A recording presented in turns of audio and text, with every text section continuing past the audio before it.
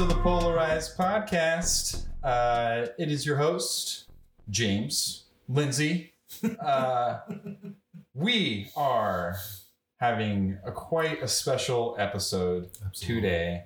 I cannot emphasize enough how excited I am about this episode in particular. Yeah.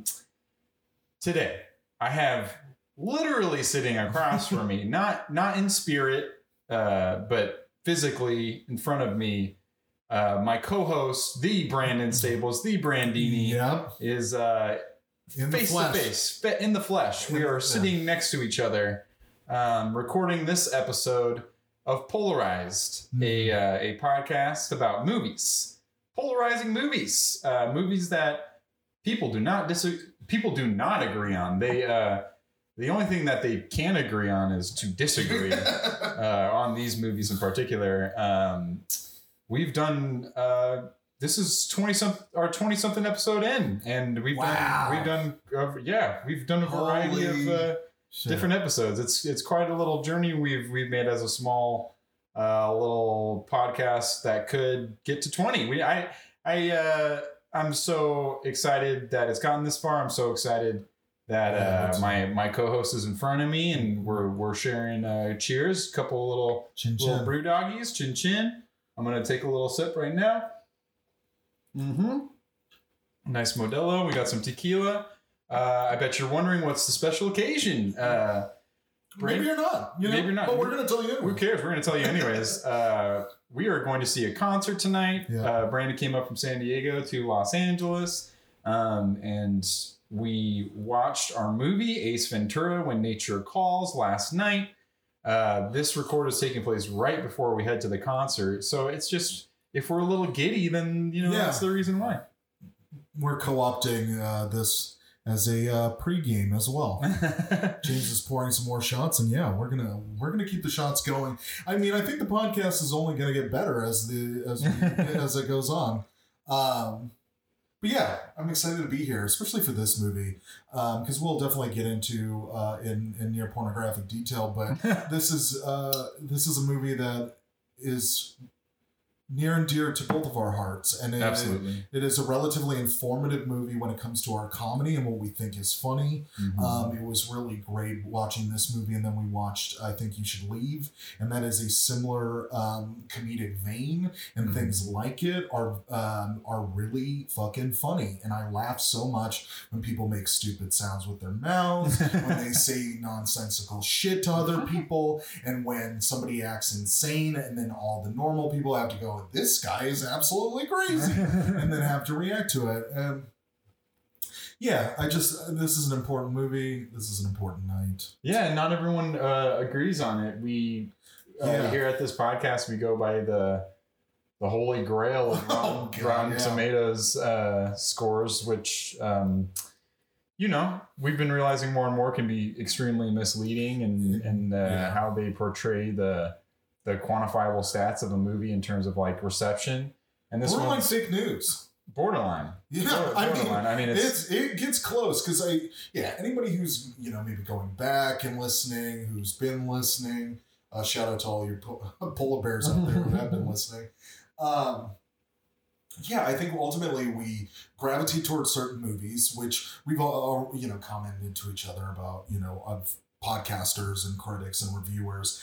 Everybody in general has predilections or a certain interest that not everybody's into, but that's their thing, and they love it and they stand for it. And but ultimately, like, when you look at it, things in the aggregate or the average, we end up being pretty in the middle, which is how I think is how I'm glad that's the case. I mean, it would be maybe, and this is kind of commentary on just news and entertainment as a broader whole, but, typically it would be more interesting if we were very one-sided on things.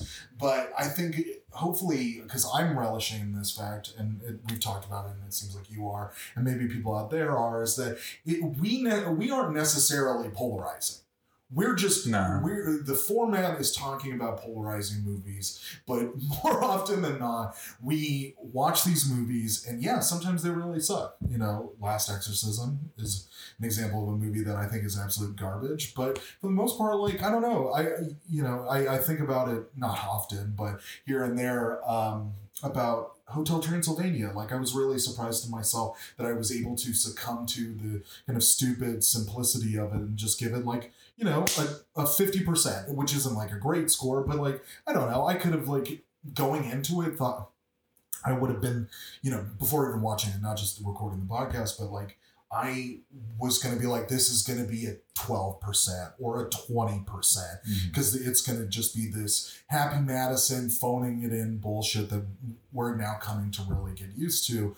And it just like watching these movies, having these conversations. I think, you know, if you open yourself up to just thinking about things critically and not, you know, trying to not get too bogged down in like being contrarian for the sake of like pushing art or like making like a hard opposing stance to create drama, we ultimately arrive in a pretty middle ground on things. And it's just, yeah, it's been a delight. I think it's more if the piece of art like hits a note that really like it's a nerve in you that really like makes you upset. And I think, yeah, you and I can relate where it's like, it takes so much, and for anyone, it takes so much energy to hate something and be actually triggered by something that so much so that it really affects you to that point. And most of the time you can just kind of disregard. You can just kind of like, and I think we described in that particular example of Hotel Transylvania, is just more so it does not apply to us, and it would take something more so like in a Last Exorcism. If anyone hasn't heard of that movie, it's this, you know, found footage mockumentary sort of thing. And that found footage hits a note where it's kind of like, I'm over this, you know? But with a lot of these movies, and when we read the reviews, which is always a fascinating process for me, is that people are usually like hit on a singular note of the movie, or it's just the overall expectation of what they wanted.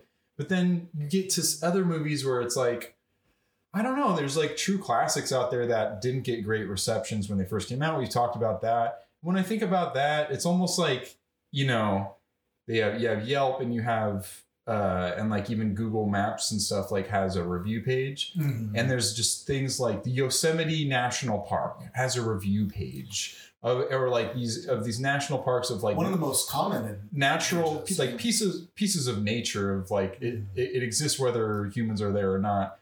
But there's a page where you can review Yosemite National Park, right? And people are like rating it like 3 stars because, you know, the bathroom's dirty and the parking sucks and everything. And it's just, that stuff is just funny to me when it's like we take such power in how we rate things and put an ascribed sort of numerical value to it.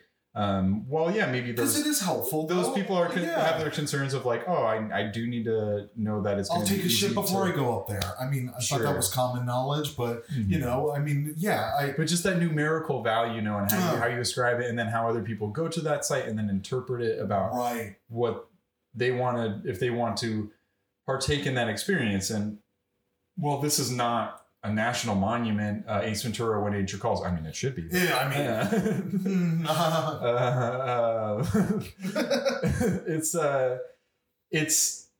it's one of those things that it's art and it's made by man, and it deserves discussion and criticism. And we here at this podcast we like to talk about those reviews, and we like to talk about, you know, why the reception was the way that it was. And is this our first sequel? Have we done a sequel? We did a Spiral from the Book of Saw. Yeah, so that's, and we did the original Saw. And that was its own thing. But this is, we didn't do the first Ace Ventura. Indiana Jones. We did Indiana Jones. That's correct. Yeah, I guess you're right. There's some like sequels that divide people over like, oh, it's still good, they still got it, and other people are like, it's washed out and I'm over it. Matrix too. Matrix. Oh wow, yeah. I guess Yeah, I can see why sequels are polarizing, or like see why people kind of get divided about it. Even like a sequel I've talked about loving is Lost World Jurassic Park, and most people don't like that one. And I know some people are like defenders of Grease 2 and whatnot. And there's those just people are wrong though. Reproduction. Oh God. There's to try to quantify within our own world the trends that occur within these movies is interesting because they're such vastly different movies from one another, a lot of them, and to sort of try to like strike some sort of pattern between them all is difficult, especially when what we try to do is pick movies that are different from one another, from like one movie to the next. We'll try to mix it up. And yeah, from Indiana Jones to Last Exorcism to like Men in Black, International. Yeah, that's another one. The Holiday. It's just fun to a little retrospective, I guess we're kind of doing right now, like getting into 20 or so episodes and thinking about these things that these movies that we maybe wouldn't even watch, or it's been our list, or we're rewatching. Or there's the Lost Sweetest Thing episode that is gone forever. That we watched The Sweetest Thing, and we talked about it, and it's probably best that it's gone. Exactly. Maybe it'll I don't know. Maybe we'll revisit it, but I don't think it's worth it. No, I don't think so either. It is what it is. We discussed more Cameron Diaz, and I don't think we came to like a complete conclusion. No, we didn't. I guess that's a good point, because that's I think a reason why there wasn't a real desire to just go, it's fine that that happened, but let's get into it and do it again, because the movie isn't really that enjoyable. We never really got to like, I mean, you're just I left the Cameron Diaz little back-to-back feature just being like, I feel kind of the same way that I've always felt, which is a bummer, because the whole point of it is to get a sense of like, here are two movies that a lot of people really enjoy of hers that really are pretty representative of who she is as an actress or what she portrays on screen usually, and both of them it's like, I don't know, are they really that interesting of characters? No. And then she just also oscillates between being like a really strong and powerful person, woman in particular, and then also being just like totally like a doormat. And it just, I don't know, it's not aging well. I think we might have provided, and I could provide context now, that I mean, given the time period that those movies were coming out, like I think it was a little bit more of a new thing for somebody with her attitude and like kind of pep and standpoint, but it's not like it aged well. It's not like you watch her performances and go, there's a really like a person with a lot of agency making complicated decisions. It's like it's also, she hasn't really done a whole lot of movies where maybe she's been given that chance to do it, but I think I should watch Being John Malkovich again. I remember being blown away by her performance. Right. Yeah, we've gone through this before, and I think you guys go along for the ride for it, but this is an exercise for us to kind of get into stuff that we've always been curious about, I think, too, and kind of like a lot of these movies are cult classics, or things that maybe be on a list of like, I should watch that sometime. Or it's like, this got attention for a hot second and then disappeared. Why did that happen? Or why do people still hold it in such high regard? Even to this Hocus Pocus. and I mean, and I like this movie, but it is a polarized movie. Hook as well. Hook and Hocus Pocus make me think of that, where people like, you bring that up with people, and people like get really like lit up about, oh my God, I love that movie. And you know what? Like, to bring it back, segue. It's kind of us right now. Us with Ace Ventura and Nature Calls. It's like people that bring this movie's that fucking movie funny. Up.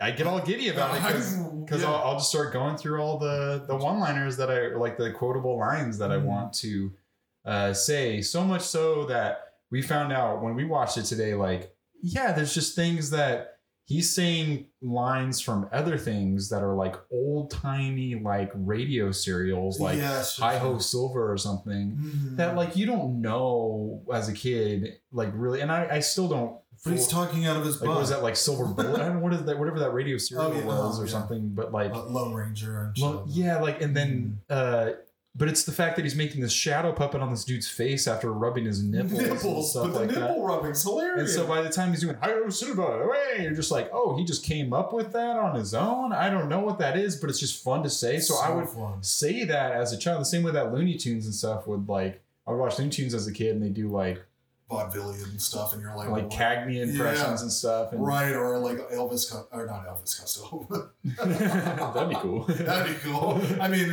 maybe there's been some Abbott and Costello. Yeah, or I don't even like Marilyn Monroe. Or so you just like you get as a child these references in different areas, and from like the thing of him on the plane doing the Shatner Twilight Zone episode. Right. It's like, this is, as a child, you're just like, this is just a dude saying funny things in a funny voice and exactly. It's so simple. Like, it doesn't matter what it's from. And I give him a lot of credit where credit is due, Jim Carrey as a person. If we just want to talk about Jim Carrey as a person, as much as like, yeah, when I watched that, I don't know if you've seen the what's that movie where he plays Andy Kaufman? Oh yeah. Something it's like Man on the Moon. Yeah. Great movie and great performance, but you see that documentary about him and the making of it, and he is a complete. Oh, Andy and Me is the name. Okay, yeah, I love the documentary. He is on another level. Yeah, he's dedicated to his craft, but at the sake and of other people and them trying to do their craft. So much so that he's like an outright asshole on that set, and forcing other people who are trying to do their jobs and making it harder, like on everybody else, and making it all about him, and just method acting to the point where it's abusive to himself and other people around him. Yeah. And it opened my eyes to that experience. Man, you see that person in the, just on at all points in all movies that he's in. And we made this joke earlier. It's just like, yeah, I guess like you got to put him in movies because he's doing this whether there's a camera rolling or not. Likes it or not. Yeah. So you might as well start rolling a camera because this guy is like acting like this. Right. But it did make me think, like watching this, of just like, what is it like working with that individual? It must be a lot. Yeah, I mean, but I think to that point, like why this movie in my mind is successful is that I think Steve Odenkirk, was able to like frame things and to let him do these things. Yeah, because there is an overwhelming sense of he's doing stuff that's not written down. No one was like, okay, Jim, you're going to do X, Y, and Z. It's like more just keep filming. Yeah, Jim, that's great. Sounds good. Like, we got it. I guess we're moving on. How many outtakes do you think? I mean, my God. Even when I watch like Liar Liar, some of that movie, I love Liar Liar, one of the, like just a funny movie. Yeah, I love that movie too. I love a lot of Jim Carrey movies. Some funny stuff in that movie. The bloopers in Liar Liar are very funny, and but you see how much he's putting out in those bloopers and how much stuff he'll just improvise and throw out there, and he loves attention. I think you're onto something with him being in an environment where that is fostered and those ideas are supported in a way where he's allowed to express those things. But he also seems like an Energizer Bunny or something where he's never going to stop. There's no tiring him out or anything, but you might as well appease him and let him get some of these ideas out there and film them. And I'm curious how they edit around everything that he does, but he is so natural on camera. Like it's amazing how much he is aware of where the camera is placement, and how he's able to do this amazing slapstick humor, body work sort of stuff, and land at his mark and get the angle of like whatever sort of eye, sort of facial expression that he wants to get. Because he sits there in front of a mirror and probably does faces for hours about how he wants things to come off. And it's hard for it not to be quotable and hard for it not to be like, because it's very purposefully what he's trying to do. He wants you to repeat what he's doing, like, because he repeats it to himself and comes up with this whole persona. And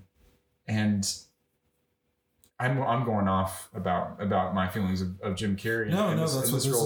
This role in particular. Dumb and Dumber is something that's one of my favorite movies, and in that movie and this movie, there are people around him that are level-headed and straight and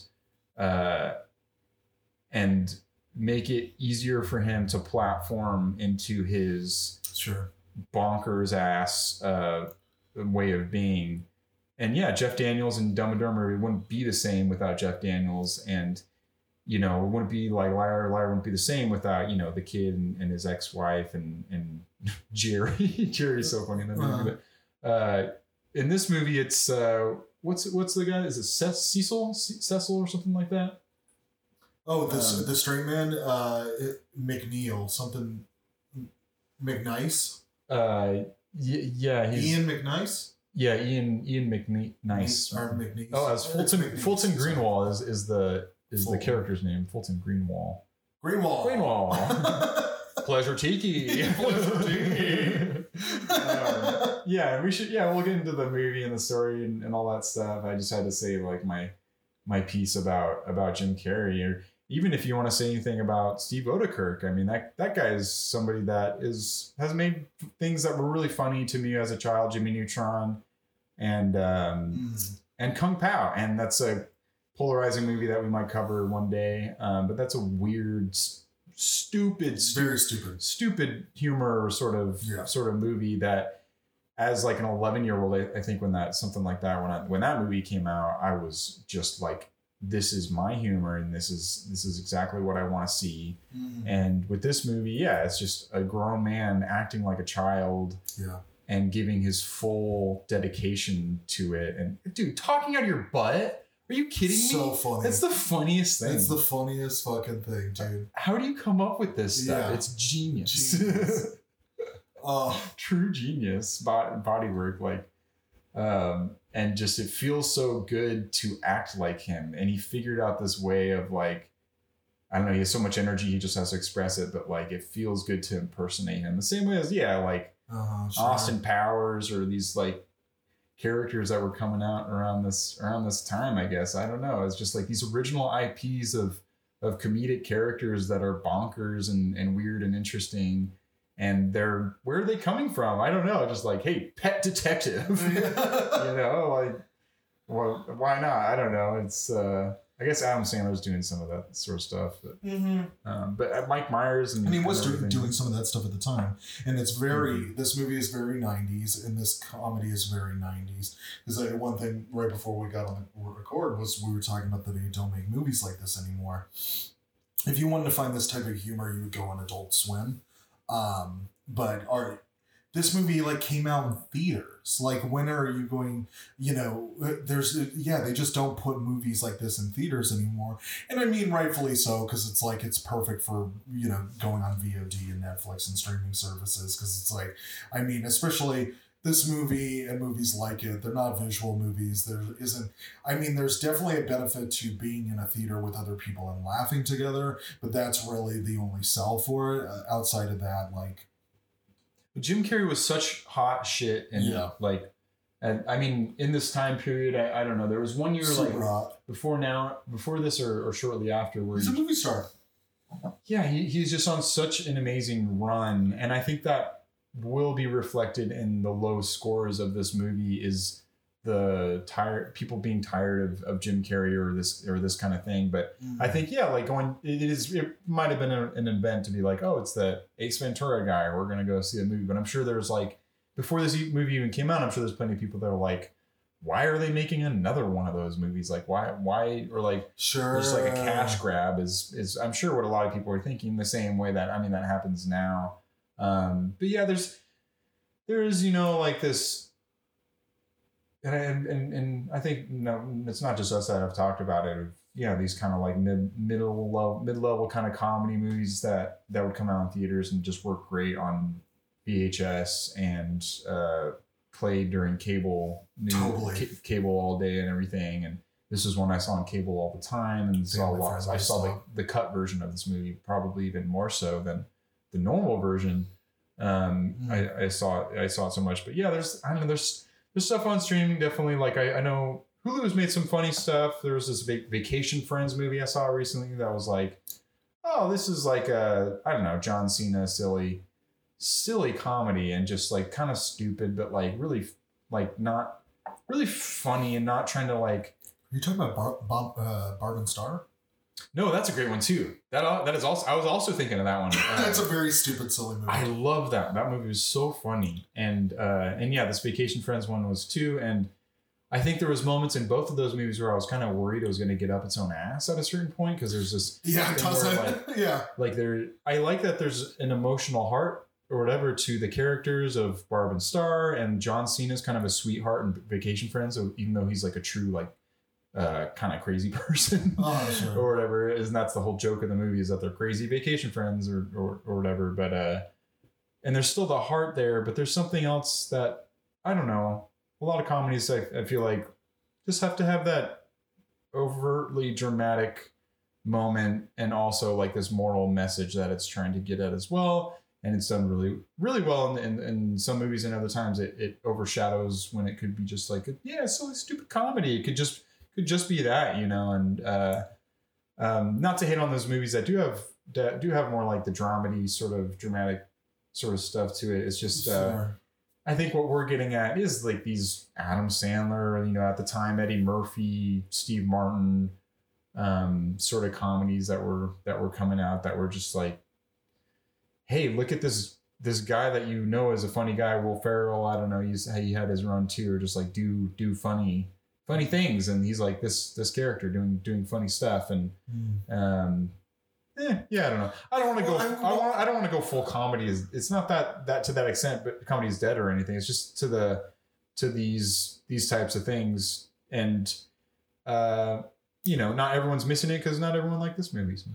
Yeah, I would just make a clear distinction, though, that a lot of Adam Sandler, especially now, like mid to late game Adam Sandler, not to say late game, I'm sorry, his career is probably going to go on forever.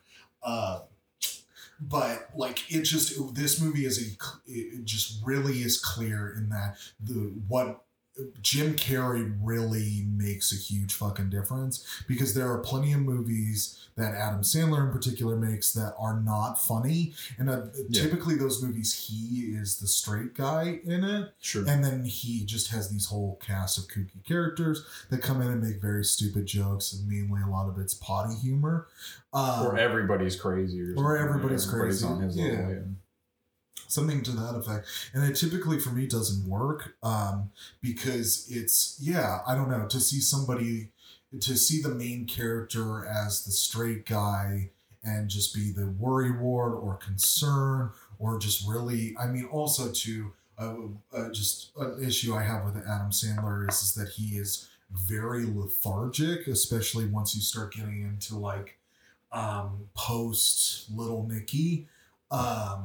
I mean, you start to see it a little bit in Big Daddy, but that made more sense because he's like, what the character is. But yeah, like with Jim Carrey, his energy is so incredibly. I was gonna say Zohan was one of those last like. Zohan was, and you know what? I don't mind Zohan. Characters. I don't like that movie, but that's okay. I know a lot of people do, and that's great. I mean, it's one of those things maybe I should revisit, but I remember seeing that and Love Guru in that same year. Being this is a bad. Those are the two. It's fine if you love Zohan, whatever. I think we can both agree Love Guru is a piece of shit movie. Love Guru is a piece of shit. And that's where these kind of characters go to die. Yeah. It's like, and I remember around that time, it was like, oh, yeah, this isn't really working for these guys, or I don't know, they're trying to come up with this new character, and it's like early on in for me, Zohan as well, but we'll just do Love Guru because that's can be the agreed upon terrible thing. But right from the beginning, you're like, oh, this isn't working. The same way as like a bad SNL sketch, you're like, this is going to be one of bad. I don't like the joke, yeah. Or I don't like. And then it's like, oh, at least we'll move on. But it's like, no, you're sitting a whole movie with this character. Totally, and that's the. And there's a bunch of wacky characters in that. Sure, but that's the point. Is that the Love Guru as a character sucks. Yeah. And so Ace Ventura, on the other hand, doesn't suck. No. Ace Ventura has so much of this movie is about his passion. And it is him in his element and him succeeding and him being fucking great at his job. Like all of those things you like to see, as opposed to, in particular, like maybe Adam Sandler movies where the main character sucks at their job the whole movie and then they realize that they're good at it or they want to do something different, right? He's like genuinely good at his job, but yeah. Well, Adam Sandler, it's more anger. Like you I remember going to an Adam Sandler movie to be like, oh, I can't wait to see him like go off and like yell and scream and get mad. And sure, at least like Happy Gilmore, and I remember Anger Management, like the cover of that is like him and Jack Nicholson like I like that yelling. movie a lot. I like that movie too. Yeah. But also it's like that movie was kind of predicated on like, oh, these two like wacky dude, like intense, Jack aggressive, Nicholson, like angry dudes are going neck and like head to head in this movie. That's what the poster was. But no, I was Ace Ventura and Jim Carrey. A lot more of his movies are about more of an altruistic sort of character that is more sort of simple-minded or like Liar Liar, maybe not the beginning, but by the time it comes around, it's a very wholesome message of that movie is just don't lie. And he is making a career off lying, and he's really good at it. And then you're watching the opposite happen in that, which makes it interesting and why that movie stands the test of time, because it is a situation where somebody isn't. He's trying to be a better person. He's just trying to be a better person. Like Yes Man too. For sure. That's not a bad movie either. That's not a bad movie either. It's just, I mean, my recollection of it is it's just a little middling boring. Yeah. There's just certain like auxiliary characters or whatever you would say for the supporting cast where you're like, this person isn't that funny. He's a little boring as well, you know. Another like playing the straight guy in that situation. Very Yes Man is such an Adam Sandler movie. He's very like muted, but people fucking love Bruce Almighty. That was a huge thing. What a career, dude. Like he's had such a career, and he's in an interesting spot now where he's like making art and stuff. And then really has gone off in on such a mental the way that he presents himself now is that he's figured out that he's in a simulation and he is trying, and he now gets that because it's a simulation he can essentially do whatever he wants. Wow. And what power. I already thought I already felt like he got there. I mean, he's always been that type of person right? For sure. Like it's not surprising that that's where he's at, but right. And also too, like a lot of it, I think in my mind goes from like, not to say that he doesn't deserve to be in this place that allows him this level of self-actualization, but he's also in a place where he has had a really successful career and worked really hard to get there, that he can kind of have that attitude a little bit. Mm-hmm. Not to say that it's like he's, it's been given to him or born with a silver spoon or anything like that, but it's somewhat convenient. I'll just say somewhat convenient that now at this point in his life, where I'm sure he's doing so much retrospective thinking about the things that he's done, probably how big of an asshole he's been, because he really genuinely seems like an enormous asshole. Just a hard person to work with for sure. Like a handful to say the least. But on that note, I really have to take a bathroom break, and then maybe we'll get into the movie. We're back. What a guy. What an interesting person that Jim Carrey is. Yes. And I mean, I would, as a child, watch his movies. I would watch a lot of America's Funniest Home Videos with Bob Saget. And I think I would do a similar thing of what he would do, is like, this is such a, this is just me as a child. It's such a silly story. I was probably like, I could have been like 6 or something like that, just watching like America's Funniest Home Videos. Because I remember I would look in the mirror at in the bathroom, and the sink would be above my head. I would have to go on my tippy toes. I was that small. That was like such a signifier to me of like how young I was. I remember just like peeking over the bathroom counter, but I would climb on top of the bathroom counter. And I would look in the mirror and just make funny faces. Yeah. And try to be like, oh man, I want to be on America's Funniest Home Videos. And for some reason, I thought if someone took a video of me making funny faces. Oh, which is such a kid thing to do. Right? Yeah. Because I'd be like, oh man, being funny is just the best. Like, isn't that like, and as a kid, like realizing that of like, oh my goodness, like if I can make people laugh. Totally. Like it will make them happy. It will make me happy. And they'll look at me as that person that brings joy into their life. It's just like to be that infectious with joy and laughter was something that, yeah, I think I would aspire to be. So you see Ace Ventura and you see him doing his things, Jim Carrey, or and you just see him as a one-man wrecking crew. Yeah, of hilarity and everyone just laughing at him. He's like, man, I gotta do what he's doing. I gotta figure out what this guy's doing. And we're trying to figure out who else does stuff like that. And it's hard to think of anyone who's really on that level, at least this day and age. But there's not, because it's not cool. And I think, and I made this comment to you when we were watching it, but I think a lot of that kind of humor lives predominantly on YouTube now. And I think obviously, 8 to 14-year-olds aren't, they're still into stupid humor like this.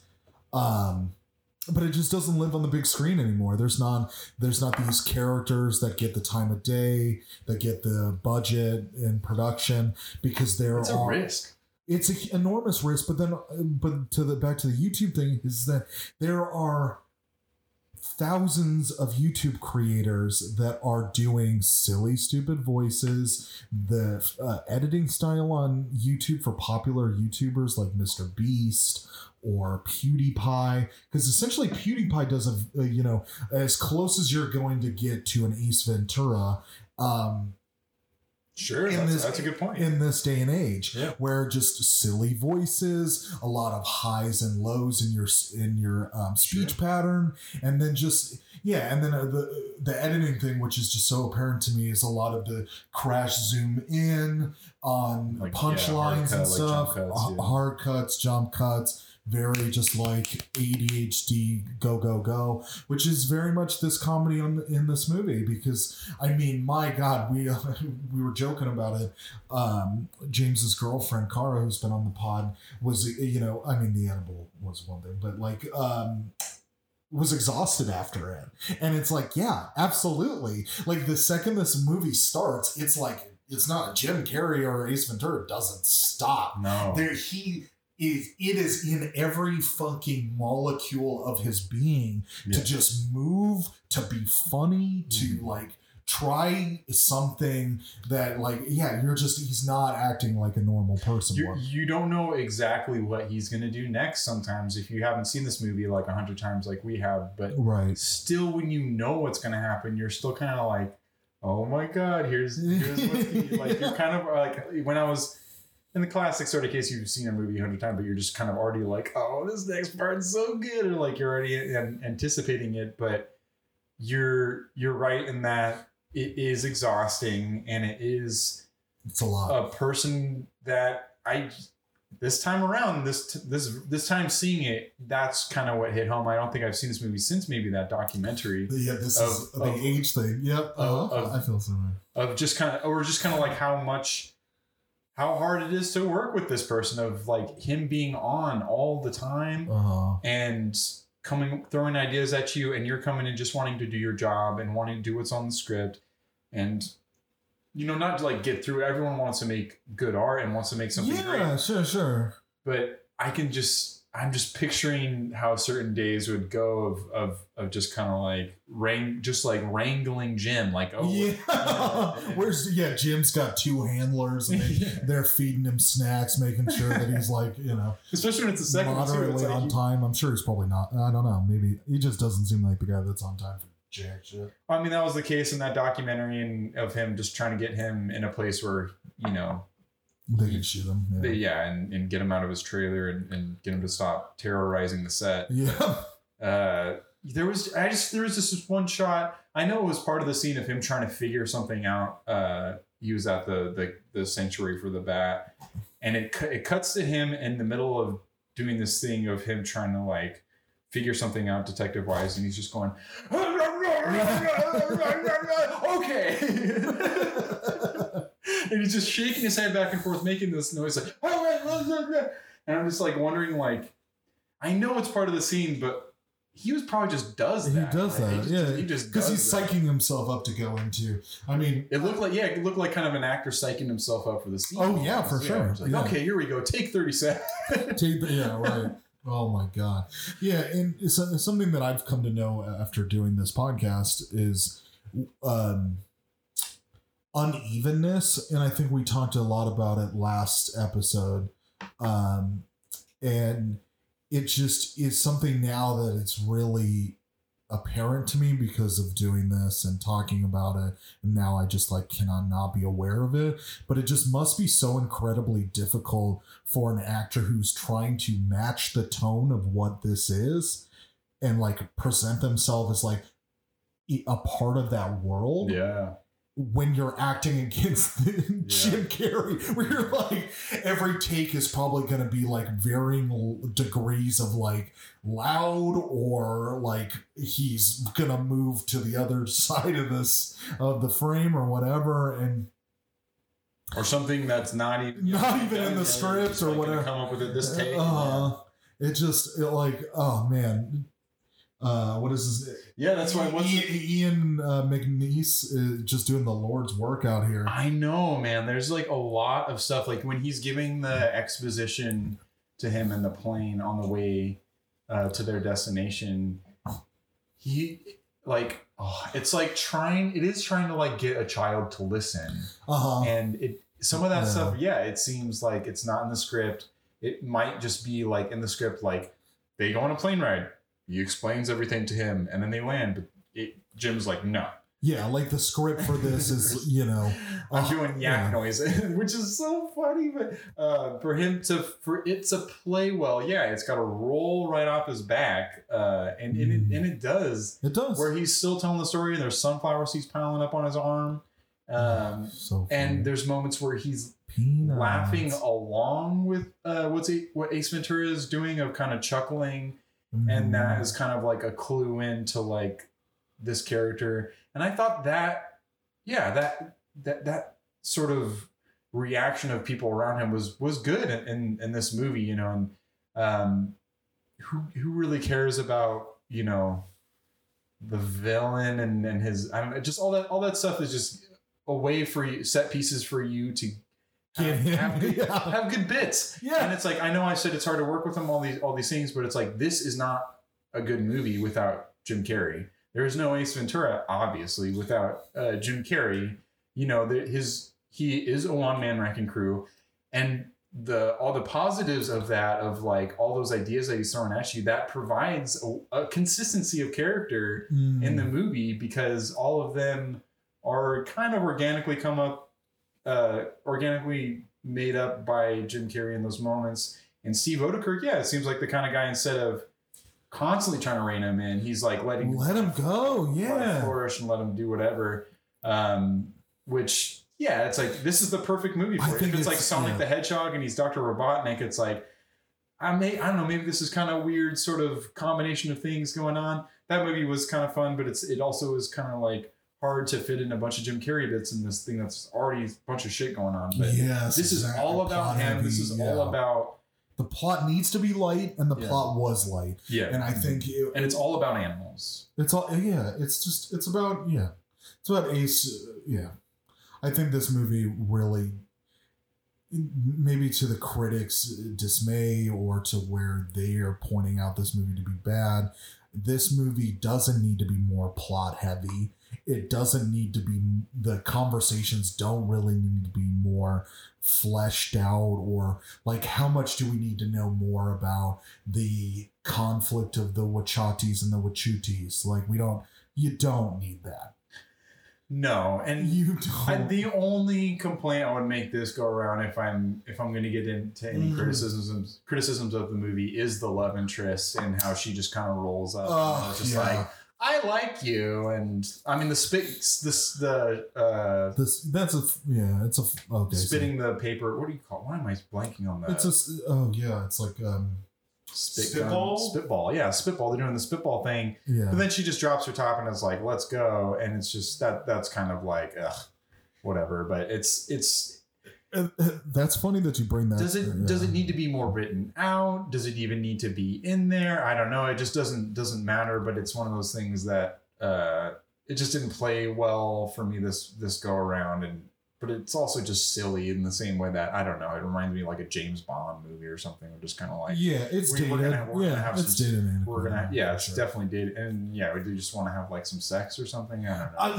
So that's something that I'm glad that you brought this scene up, because this is really the first time that I got the masturbation joke, because it's not in the cut TV version, right? It's not. That's a scene that I have not seen. It's not in because I've seen the cut version so many times. Yeah, absolutely. And I'm not watching this movie. God, I haven't seen this movie in fucking easily a decade. Most likely longer, maybe even no, probably not two. But like, that masturbation sequence seemed like a new sequence to me, and it's funny. Oh mama. And then his look and his energy when Greenwald busts in and he's like, and then just has the palm frond on his dick, and then it's just like, and then he gets asked for time, like, I need 10 minutes, and then talks about like, if I don't do the mantra, I get really cranky, and like those kind of jokes were so fucking funny, because now it's like that, and and he says no to sex, like she wants, and then he says no. I mean, you find out at the end, for the most part, except for the masturbation, she's not a virgin at the end because of him. So I guess at some point, he said at first, he's like, no, it's against his religion. He's a child of the light. Is that what they call themselves? Something like that. Yeah. And a Buddhist or something. Yeah, that's essentially what it was. And and then just cuts straight to like a shadow of him. Just like in that motion. Aggressively, too. It's so funny. And like that's in the Ace Ventura movie, a movie that is like very child friendly.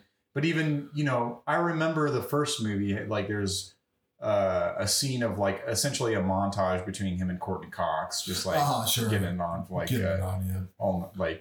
all night long, all night, and so it's stuff like that where you start to make the checklist of like, I guess as like a sequel goes, as a moviegoer, as a critic, is like, what are they doing different to earn the sequel, or are they just repeating the same gags that they did from the first one? And like, it's hard for me not to come in with these rose-colored glasses about it all and everything. But I thought, it's just his weird lines that were already weird in the first one. He's just doing again. That's just who he is as Ace Ventura. He's going to say, alrighty then. He's going to say all these things. And I know it must just hit that light, the trigger for critics and stuff at this time. Absolutely. Kind of like, they're just retreading. They're retreading the same shit. They're not doing anything different.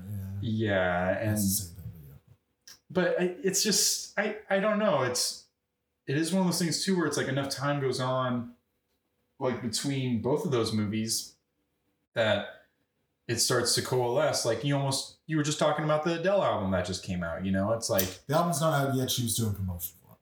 The new music that she's doing, new music, where it's it's not I haven't listened to too much of it, but it's not vastly different than our old stuff. Not. But it's like it's been long enough where it's like, oh, we're ready for it now. Yeah. And I don't know if this is such a weird comparison, but I don't know if they were ready for new Ace Ventura. It was just like it's too soon after the last one. We're not ready for another Ace Ventura. We're kind of maybe Jim Carrey's on like every single movie at that point, and they're just kind of like. Yeah.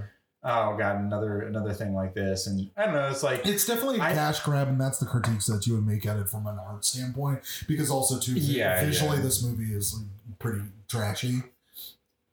It's very like function over form. There's nothing.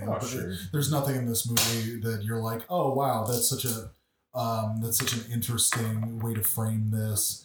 You know, but I mean, I will say that it does accomplish a lot of. From a camera work perspective, really comedic bits, yeah, because like I think the way that in particular something that comes to mind is the joke about the driving jokes, like that takes so direction, and visually you need to edit it in a way where you're in the car and he's acting this particular way, then you realize that he's on a plain road and he's just being insane. Then there's also the going through the jungle, and then like the way that it's like going in and out of the car, and then also the flipping of it and like the slow motion and the framing of like where the spot is and all of that stuff. And the shadow puppets too, even. I mean, oh yeah, absolutely. So that stuff's good, but yeah, I mean, honestly, like the cliffhanger stuff at the beginning. I mean, if we were to really talk about this, I don't think we really need to get into we don't need to no. the plot of it at all. But I mean, since I'm just here, I would say that like Ace Ventura is a pet detective that experience that first and foremost. I mean, come on. I know I'm talking about retreading and nature calls and nature calls, but. Ace is, we start off the movie, Ace is on a mission to rescue the animal cargo of a downed ship in like, I don't know, the Himalayas or some mountainous region. And the only survivor of this plane crash was a raccoon, and he goes to rescue the raccoon. And in order to do that, he has to like ferry it across a rope between a mountain chasm.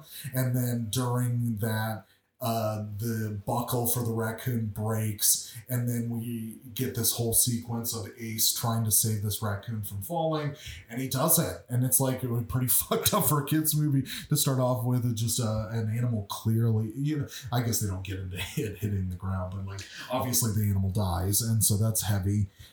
Which drives Ace to... But the reference is Cliffhanger, yeah. Which, like, yeah, which is an adult reference. You just don't know what's going on, and it's... Yeah, so maybe some of these lines in the script that were referencing pop culture stuff weren't all Jim Carrey. Maybe it was some of the script writing, too.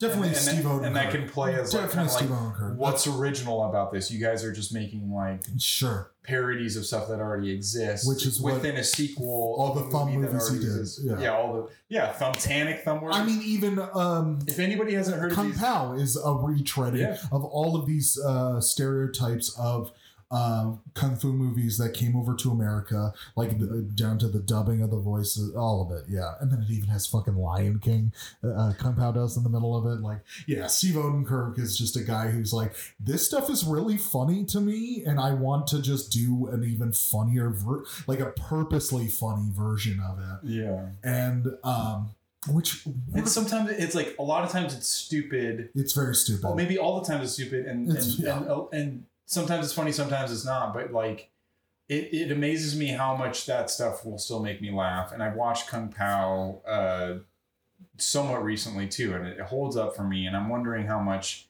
some of these things are influenced by my past and when I watch this movie. Obviously, there's a certain element to it, but like, he is a legend, dude. He's just Jim Carrey is a legend, and when you look at his movies, it's Chaplin style physical humor and I would go that far, because it's just for sure he's someone that is in a league of his own.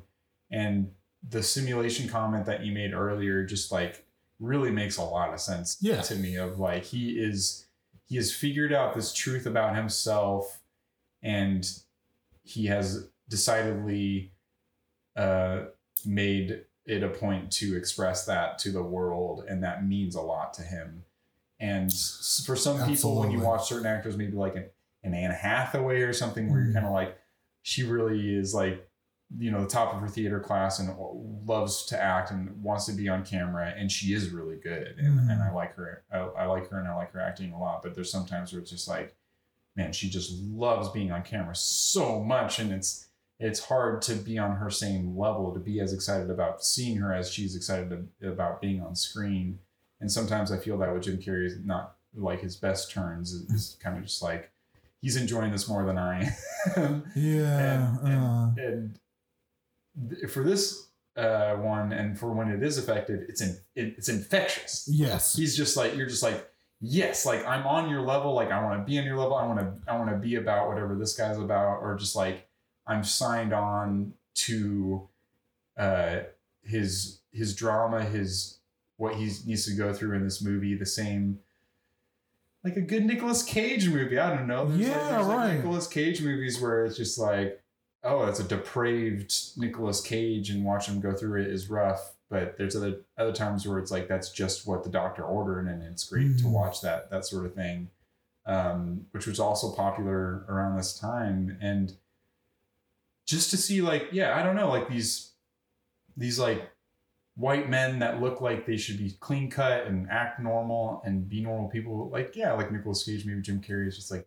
just like fucking madman. Yeah.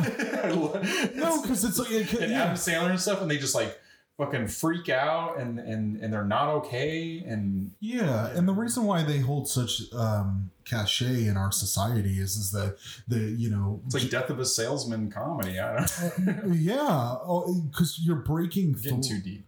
No, you're right where we need to be. Like, it's breaking through. Like, it's that whole concept of, if I could act crazy, I probably would, but I don't, because it isn't what people like. It doesn't fit, or it's not what I've been told to do, or, it would bring society would push back too hard on you and say, like, no, you need to get in line. You need to be normal. And these people go, you know what? Fuck being normal. I want to be as insane as I possibly can be. And you just can vicariously live through them. And that's fun and interesting because you're like, yeah, I mean, if I acted like Ace Ventura in The Nature Calls, like, I don't know, you can't work a normal job. You can't, I don't know, you can't do most things because everybody would be like, no, like, you can't do that here. You can't be that person. You can't, all of these things. But the concept of pet detective, man, I love that those two words is just like, and you give that to Jim Carrey at that time in his career of like, hey, Jim Carrey, pet detective. And I can imagine the fireworks going out though on that. Going off in his, oh yeah, I'm sure. I'm wondering what like if there was any other like casting ideas for that part, if that was, or just like, no, we wrote it for Jim Carrey. But that idea for Pet Detective and his take on it and everything, it's like, it's just fun. It's just like a fun, amazing, It's just a fun idea, but the way that he interprets it, I don't know what my overall point was besides just that a pet detective is a fun job. It's a fun job. Yeah, no, you were saying, I'm sorry, I'm just like, that's not a normal job. You're pre-gaming for this concert. That's not a normal job. He's not a normal person. And it's like, so if you're going to go to your job, you can't act that way. But if you're, it's not like Ace Ventura, if you're a pet detective, the accountant, know. But if you're a pet detective, there's no like prescribed way of being a pet detective. So maybe this is how you act as a pet detective. Right. And I'm going to just posit that is where, from a critical standpoint, you would start to tear this movie up, is that in the original movie, him being a pet detective is a silly job, and the expectations for being normal are low. So it allows him to just be very unnormal. He's like the fringe of society. Society. He can be a fucking wacko because the reason I'm calling him is because my dog, I think, got stolen as opposed to just ran away or done, what a normal animal might do. So I'm going to hire this specific person to do this. And so I'm already willing to put up with whatever because I've already committed to hiring a person like him. And this is like very much in the Matrix Reloaded vein of sequels where, I mean, I would almost say all sequels, right? Is that you go, okay, what was the most commercially successful, what I mean is like, what is the most generally liked things about this? How do we ratchet it up? And the talking out of your butt, the moving weirdly, the that kind of shit. They didn't overdo it though, I think, Sorry, continue. I mean, debatably, right? One would argue. He only talked out of his butt once, and it was a good... He did all the greatest hits, and it's like, yeah, I guess you just be like, oh, what's new with Ace Ventura? But it's like, no, he's going to talk out of his butt. He's going to do the thing where he's like, and he does a huge long speech. He did that once, but people see that you're kind of like, oh, you're doing that retreading sort of thing. But it is that sort of like relative to how soon you saw it prior to the last one, which, by the way, Ace Ventura 1 has like a technically rotten score across the board. It's like very middling between both. And this one actually has a positive score for audience, which says a lot. And it says a lot about Steve Odenkirk mainly, but then but then it also obviously says a lot about Jim Carrey, right? Is that we've already talked about it, but I think the combination of Steve Odenkirk allowing Jim Carrey to be completely unhinged and do whatever he wants made him vivacious, as opposed to Jim Carrey must be, or seemingly is a very fickle person, where if he doesn't want to do something, then he's going to be a son of a bitch about doing it. Mm-hmm. So in that situation where you're doing a retreading, that could have been like a studio coming in and being like, hey, Jim, we really need you to do more of this thing everybody loves. And then that, I think, would like constrict him and suck the soul out of him. But I think working with Steve Odenkirk, he's like, I want you to be as silly as fucking possible because I love that. Yeah, I want that so much. And that's why I'm making movies. Mm-hmm. That's why I write movies. Like and Steve wrote this as well. Yeah, like, and there's a lot of sequels where they'll take that same person and put them in a new environment. Mm-hmm. There's a lot of sequels that will be like, oh, well, you like that? Well, let's put it in Europe because I don't really know. Europe or the Bahamas. Yeah. Oh, hey, I mean, well, now I'm thinking of Ocean's 12 for Europe, and I'm thinking Weekend at Bernie's 2 for, I don't know, it was Bahamas or something like that, but Caribbean, something like that. Mm-hmm. Man, I just want to do a whole series on sequels. We've already done sequels, like various sequels, but it's just like there's some. It's rife for polarization because it's like it's people. A lot of people show up for that event. Just like they're bought in, is what you would say. It's like they've already bought into the concept of like whatever you're pitching because they've loved the first one, mm-hmm. or they, even if they don't love it, they understand what it's going to be, and to the detriment of Hollywood in general is that there is so much of like people are already bought into this IP, so at a bare minimum it's going to be XYZ successful. I might as well see it. I might as well like I have a general idea of what I'm going to get out of this, and I'm okay with it, because the alternative is spending $60 to go with your girlfriend, your family, whatever, and then maybe not like the movie at all. Yeah. I mean, at least if it's a comedy. Fuck those people. Because, like, so what if you don't like about it? Then talk about not liking something with people you love. Plenty of people do it on the fucking internet all the time. Like, why not go? Okay, so what if it was a piece of shit? Talk about how much of a piece of shit it was. That comes easier to some people than others, I think. Like, I walked out of a movie because it was bad. I don't think I've. Yeah, we talked about this. I would have. Cloverfield being one of them. Yeah, I was disillusioned at that moment in time. But if I was not in a situation where I was with other people, I would have walked out of Disaster Movie because I didn't even want to go to that movie originally, but then I got dragged into it, and it was worse than I expected it. Yeah, I remember walking out of Disaster Movie. I was in high school. I was with my girlfriend at the time and her mother, and we walked out of the theater. We watched the whole movie. We went to the front. She was like, "Oh, this was terrible." We all agreed it was a fucking terrible movie. I was like, "Yeah, I know. I knew it was. I told you guys this was going to be bad." We walked to the guest services and we're like, "Hey, this was a really bad movie. Can we get our money back?" Yeah, we watched the whole thing. Yeah, and they're like, "Yeah," and they were like, "Yes, yeah, absolutely." And they told her like, "Yeah, we heard that it was really bad.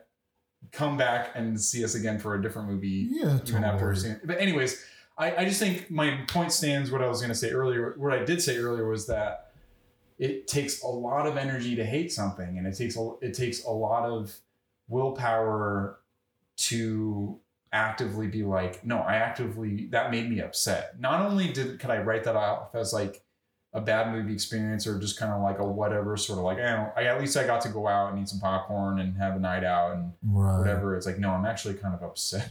Yeah, like, I wasted my time. There's very few things that I can think of, and honestly, like Love Guru and Don't Mess with the Zohan were like around that time where like I loved Anchorman and that sort of thing, and I remember like that year of like I love going to see comedies with friends and laughing really hard in a big movie theater with a lot of people, and being in that situation, there were just scant laugh breaks in some of those movies, and that's a very not good place to be in for a comedy. But I've watched this movie I've watched Ace Ventura, to get back to Ace Ventura. Yeah. I've watched Ace Ventura with people. I've watched Jim Carrey movies with people, and it could be Ace Ventura 1 or 2, or it could be Dumb and Dumber 2.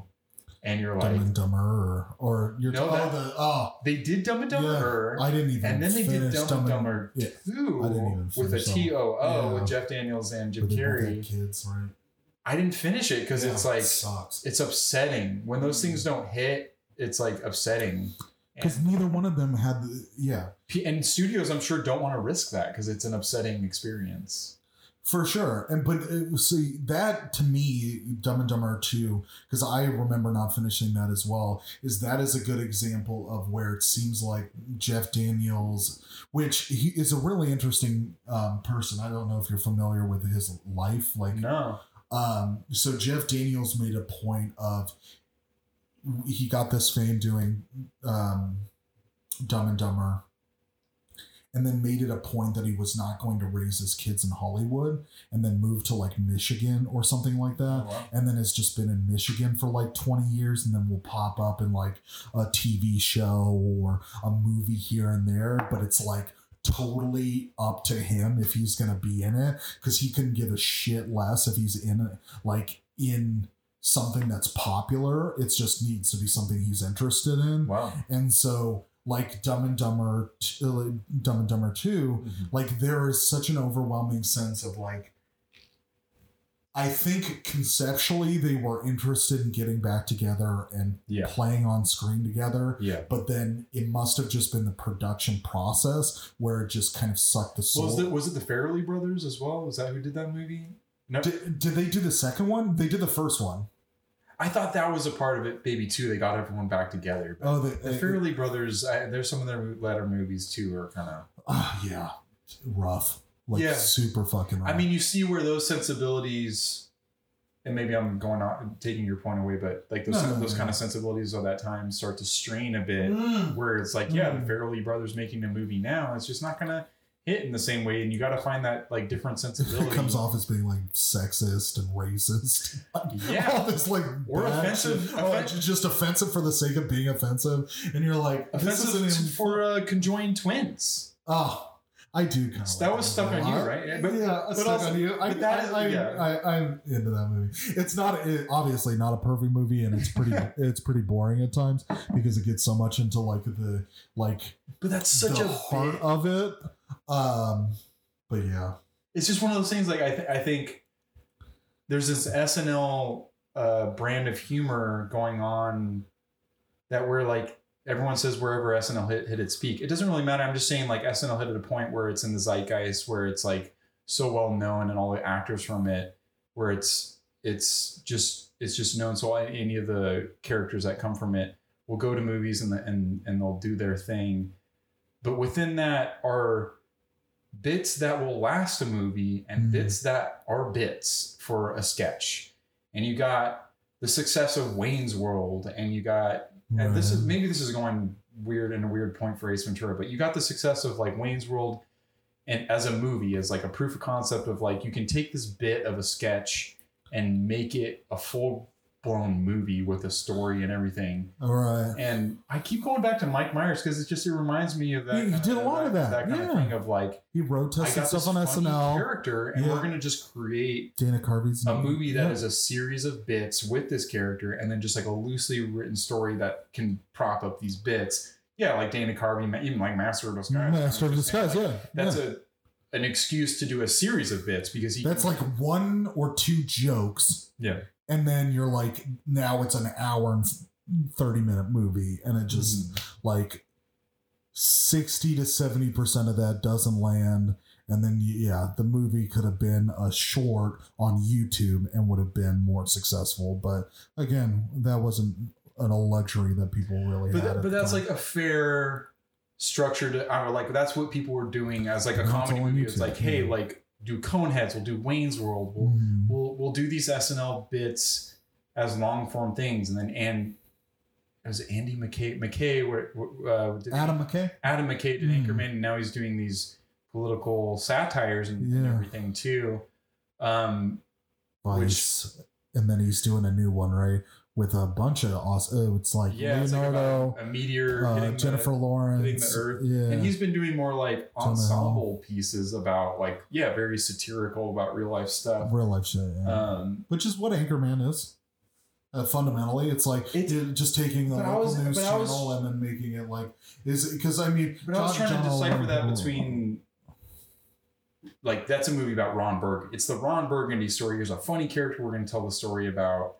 Is like the deciphering point I guess I was trying to make between that of like there's these movies of like there's a funny character or a funny bit or a funny sketch, and we're going to create a whole movie around it. And that's not what like Vice or any of those movies are. Those are more like ensemble pieces about a message or a satirical sort of. You also did The Big Short. View, Big Short, about a concept, a situation that characters take part in, rather than like a central character that is experiencing the world around them. And when you get to that, it's like you're experiencing. Those are the funniest bits of like these characters of like, and this is, I'm sorry, I'm just going on such a long point, but like go for it. These crazy bonkers characters that experience the world around them. And then you see these actual straight people look at them and be like, who the fuck is this? Who is this? Those are some of the funniest moments. In like, and that's why the sequel is kind of like, it doesn't work sometimes because people are like, oh, look, it's this guy. We're so used to this guy. Can you believe this shit? Like that kind of stuff. Yeah. Are you fucking kidding me? What? What are you talking about? Who is this person? Yeah. It's like, oh no, we saw a whole movie about this before. So it's like, that's some of the, if they have those reactions are so good, but it's not the same to the audience because it's like, no, we saw a whole movie about this. We already know who this person is. It's not that shock value is not going to have the same effect. But I have to take one more bathroom break, and I shall return. We'll be right back. Thank you.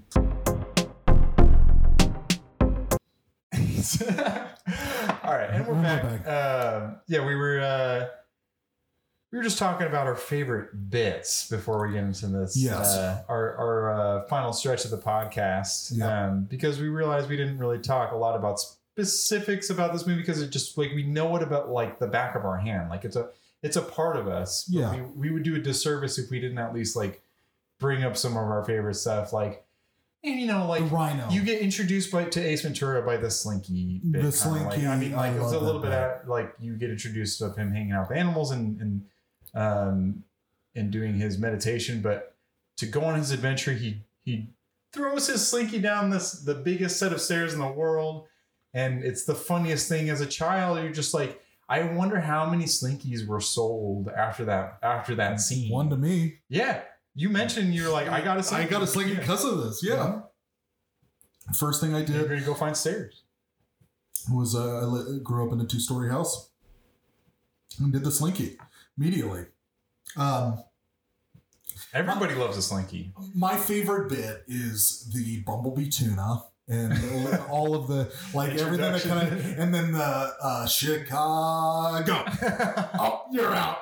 Get out of here. And the chief of the village has to walk out. That bit is so fucking funny to me because it's just it's silly wordplay, which is something that we talked about is especially as a kid really loving it. It's just a grown adult man saying funny shit with his mouth, and I still do that as a grown man. I do it all the time. Oh yeah, I mean, most people. Feels good. Yeah, it feels good. It's it's part of my comedy of just doing silly stuff with your mouth and with words. I would say probably the bumblebee tuna co-opted into the Shikaka bit is my favorite, followed by the rhino.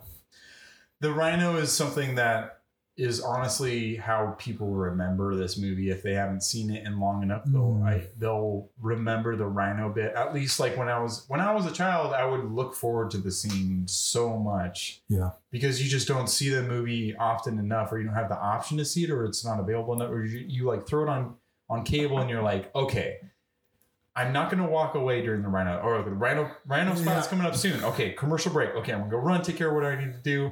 Rhino part is coming. We know it's coming. And they would almost structure commercials in a way to set you up for success to see this scene. I feel like, do I need to explain it? I don't know, but it's just, it's a masterful thing of visual comedy that perfectly expresses how great of a pairing Steve Odekirk and Jim Carrey are for this movie. Right. Because it requires an actor who is gifted in physical comedy to pull off this scene. And by the second one, they're almost like, we have Jim Carrey. We can do whatever the fuck we want. Right. As far as physical comedy goes, let's have him crawl out of a rhino's asshole and have a family think that it's giving birth. It's so stupid. Yeah, but and that's actually written stuff, so right? Funny. It's you very have to make the rhino. There's an expositional reason for that to exist, and there's an easier way to do it. I was almost thinking today. I was like, you could be on a tour guide, or you could be on a tour group wearing a mustache, sitting in the background of that scene, and it would accomplish exactly the same thing story-wise that scene needs to accomplish. Right. But they go the most roundabout way to do it and put him in a rhino to see this exchange between the guy with the raven's feather and the ultimate bad guy of the main villain, and Wild Park or whatever. They spend a little bit on that, but then they spend a lot of time on him crawling out of the ass of a robotic rhino that is just comically structured, engineered. Yeah. And when it malfunctions, it shoots oil in his face, and Jim Carrey's even hand acting getting out of the rubber rhino butthole.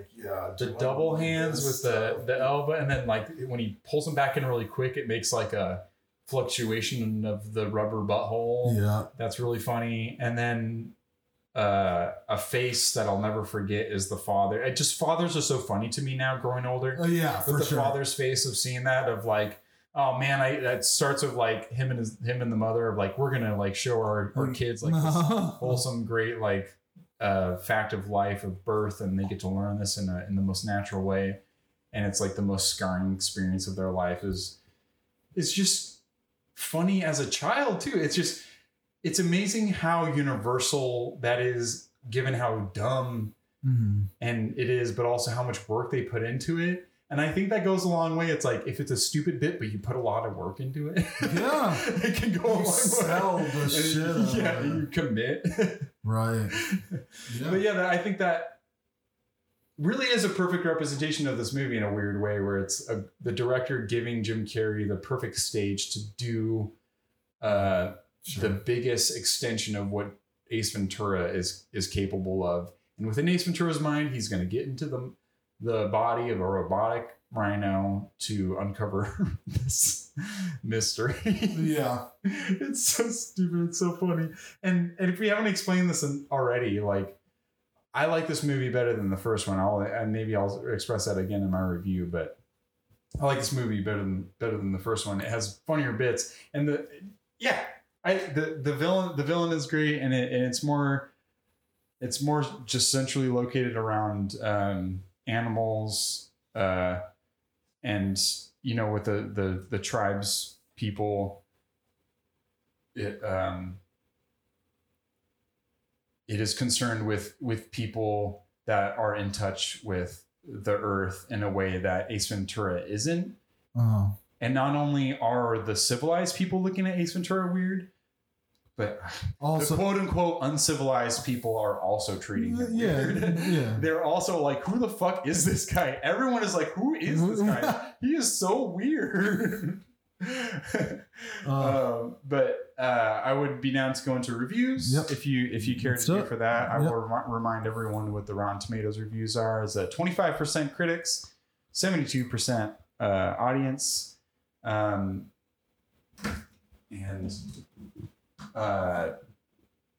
we will start with critics reviews. We'll do top critics from Rotten Tomatoes.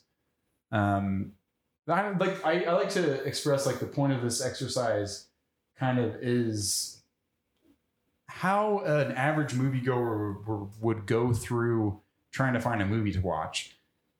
They would check out Rotten Tomatoes. They would look at the score. They would look at top critics reviews.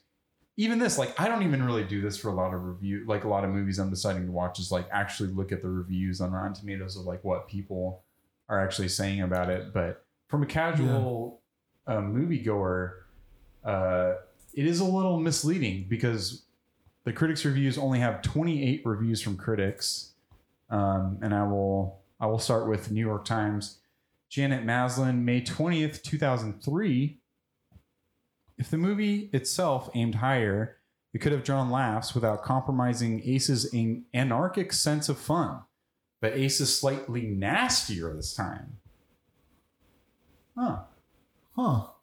Nastier. I mean, the Monopoly guy scene is intense. He grabs a small rich gentleman and throws him over his neck like a... Who's a total asshole to him. Who's a total asshole. Yeah, it's justified in that in simplest terms. Like, that is really a poor characterization of his attitude, because he is very clear in the very beginning of this movie that he cares, because he like talks about he has that conversation from a mountain to a helicopter with the helicopter driver and makes the point of like, if I were you, I would still do this because I want to save the animals that are in peril. And there is a point of like, humans suck and animals are better. Mm-hmm. And that totally makes sense for somebody of his attitude, because he isn't somebody that fits well with other normal people.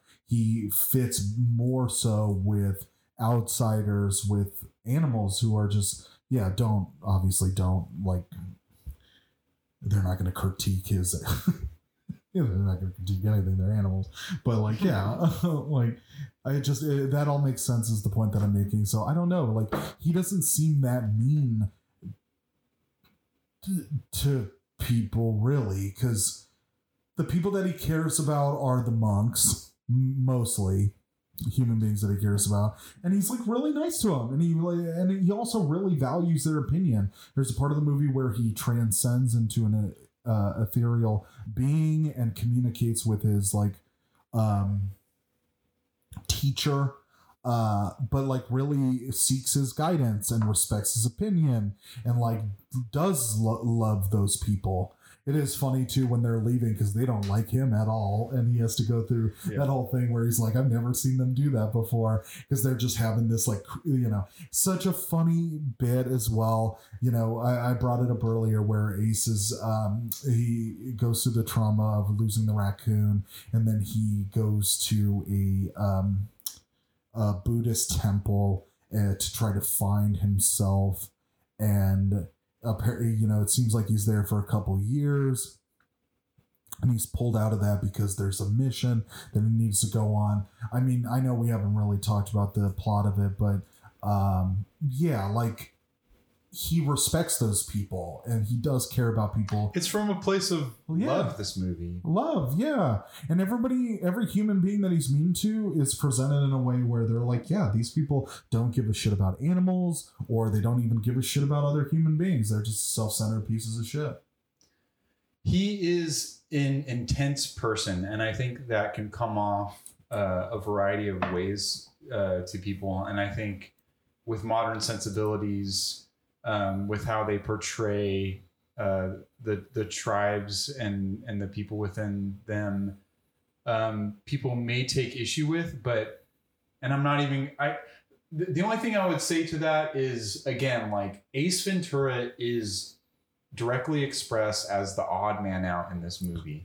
And Yes. and I think it's done well enough Without where a doubt. it's not casting any sort of shade on anyone else that isn't purposefully expressed to be directed at, like the villain who is like the colonizer of these tribes and is like an overt asshole, and he has this moral center where he's in these situations that he will treat these people like absolute shit that are treating the things that he cares about like absolute shit. Exactly. And he does it in a comedic, honestly satirical way.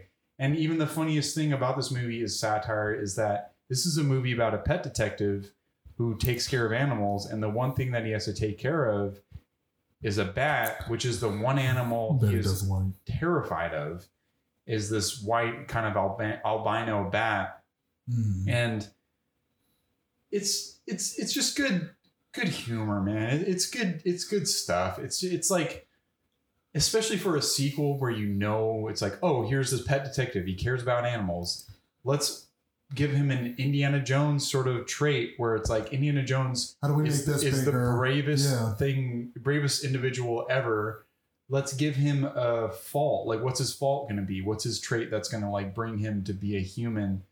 And that fear of bats, like, it really humanizes him, because you're like, who the fuck is this guy? Like, you can't relate to him at all on a natural sense. Yeah. And not only is that funny in a satirical, very ironic sort of way of like, oh, he's actually scared of an animal, but it continues to provide humor throughout the movie in a way that I think is effective, that they don't lay into too much. I think it's good. And I never even mentioned my favorite bit, and it's hard to pick, but I think the one that I like to say the most that feels good is "nonsense poopy pants." Yeah, for sure. Because it's a line that doesn't necessarily rhyme. It just kind of like depends on how you say it. It's like you do it in the right rhythmic tone. Nonsense poopy pants. It's like on the S. It's on the S. Like nonsense poopy pants. Yeah. It's like an A. And Nonsense poopy pants. Yeah. It's so good. It's so good. That was that written? Like, No. I really want to know. Absolutely not. I don't think so. No, for sure not. And another, like, No, there's no way. just another like Jim Carrey-ism that, like, it's worth it to have this difficult Such a person funny in this kids joke, too. situation. Poopy pants. Oh Like, my that's goodness! such a oh my good goodness! kids joke. Oh my goodness! Like, yeah, I mean, kids kind of say that stuff already, but Yeah. for an adult to say that in a movie, it just makes it so much more funny. Because, yeah, like, one thing I will say, because you kind of are like talking about this movie, one thing now watching this as a 31-year-old that in 2021 that actually holds up really well, that I think most movies like in the same vein don't, is that Ace treats all of the tribesmen well. He like jokes with them for sure, but he treats them well. Like there isn't a sense that he's coming in and he thinks lesser of this culture at all. right. And He thinks lesser of the rich white people. exactly. He thinks lesser of, for sure. And he's way more obstructive. Yeah.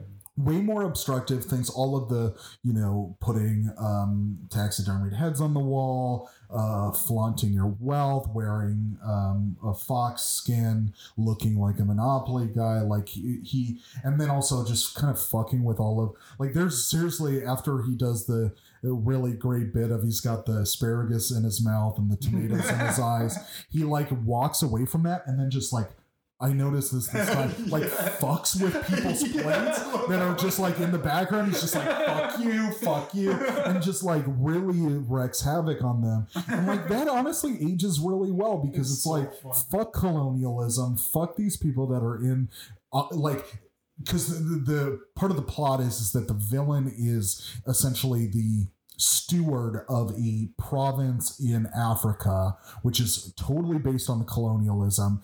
And what he's doing, which is emblematic of things that have happened in history, is that in that position that he's been given, he is exploiting the resources of that area for his own financial gain.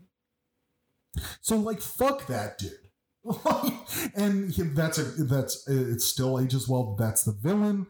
And then it ages well that he is respectful for the, like, it's kind of a loose term because he's also a complete maniac, but like there, like an example I would give is that, when he's sitting and he's got the zucchini fingers and he's like guano and having that moment of like, this guano paste, and then finds out that it's bad shit, just like him.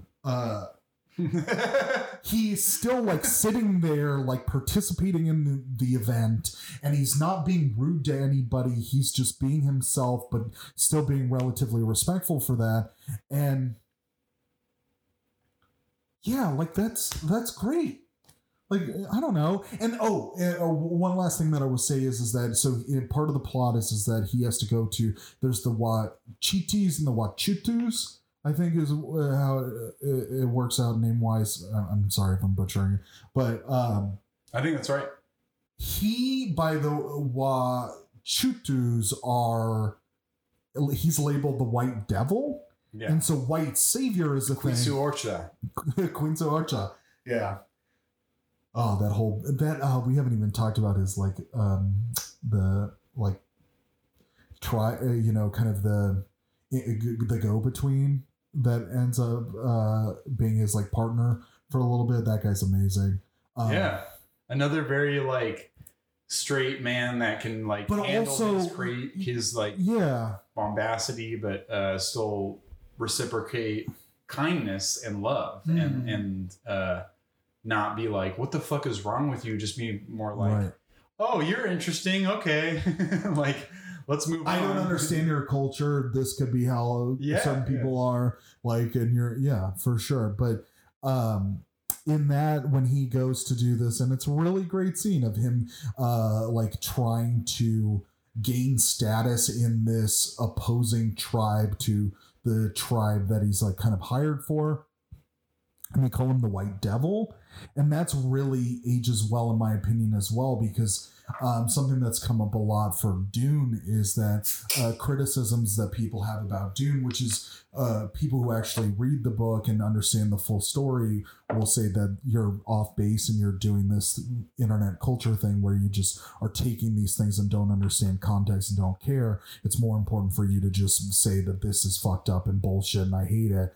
But white savior narrative is something that I've been hearing a lot about lately, where a lot of predominant cultural. God, I knew that was going to come up, man. I haven't heard it yet until you just said it to me. Mm-hmm. But even watching that movie, I was like, man, if it's a white dude that comes into a Middle Eastern society. Someone's going to take this read on it. Yeah, and it's going to take that read on it, but they don't understand where the books come from and don't understand that Frank Herbert in the Dune situation is that actually, so what happens is in the subsequent book is you realize that he like isn't the savior, and he has to grapple with that, and then has to, like, it posits it at first, but then it is a diversion for you to then find out that that's not the case, and that he's actually doing a lot of harm. And the point of the story is that a Western culture comes into an uncivilized culture like Arrakis and go, how do we fix this culture? Because they obviously haven't progressed far enough or accumulated as much wealth, because that's what matters, which is bullshit. And then, but then the story goes of like, he actually realizes that that's not what's happening, and that's not what he's doing. And he's actually, all of this has been. We shouldn't get into full. We're not going to get into. Messiah. I'm sorry. We're getting okay. You're getting into Dune Messiah. I'm getting into. I'm sorry. I love the Dune movie. I'm now reading or listening to the audio. I would love to talk to you about Dune Messiah. Yeah, but anyway, so and the point I'm making though is that I think that ages well, that they make the comment that he's actually the white devil, and he's not. He isn't helping really. He isn't saving them. And the way that it nets out at the end of the movie is that he's still chased away. Like he doesn't really fix anything. He definitely helps facilitate a better outcome for them, but they're still an active participant in that. Like they're the ones that are saying, you know what? It is more beneficial for our tribes to be together. Fuck this white colonial dude who wants us to be at war with each other, because really all he wants is the guano, which for some reason has a lot of value. They just totally skim past that and go he needs the guano because it's like a resource. And you're like, what are we using a fuckload of bad shit for? Like nothing. But anyways, like it just like is like, oh, this guy is evil enough to just profiteer off of a resource. I mean, it just, I guess it's more easy for. This is the most I've ever thought about the story at this moment right now. Totally. And I mean, watching this movie again at this age, like that's what it did for me, is that you just realize like, oh, okay. Like, I know I asked you, I was like, wait, what is the villain's job? What is what I asked? Yeah. What does he do? Because like, I know he's a bad guy.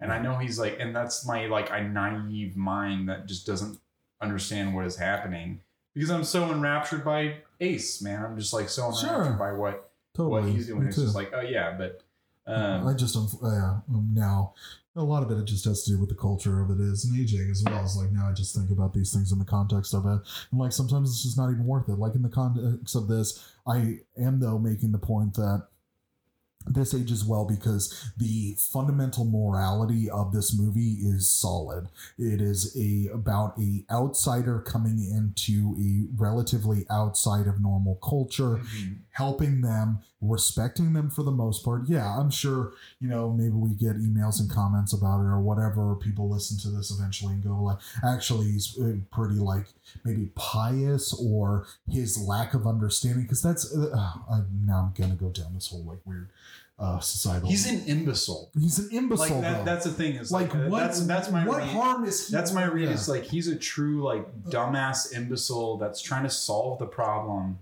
but like he's so fucked up in his own mind that like the comedy of errors that he goes on is the funny part. Is like you're not championing him as like the resolution. He's not a leader for anybody. He's white just savior. No, he could still very well be the white fucking devil. Like it is. What it is. Sure, he can fuck things up for sure. But it's just like funny to watch him go through this whole process, and I realize the optics of it could be problematic and everything, but like it's just it's a fun fish out of water journey for him to go on, and that's where the joy comes in.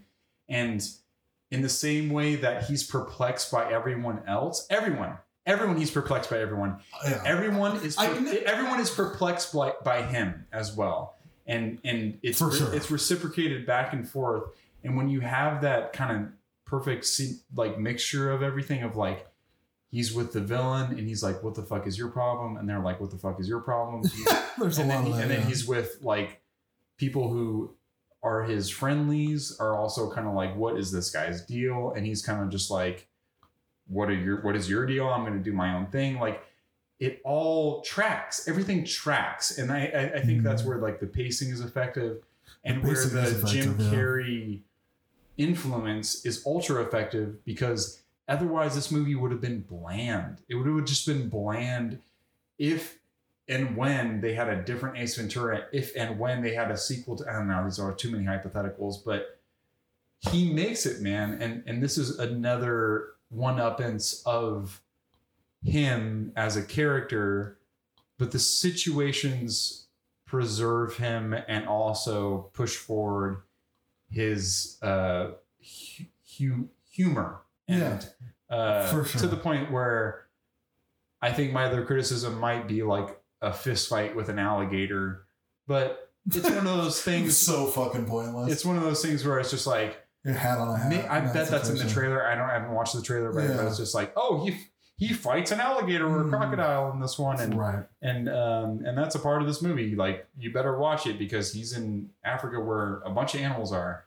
Brandon, I'm going to be very embarrassing right now. I'm going to ask for one more bathroom break, and then we are truly getting into the end of this podcast. Yeah, that sounds good.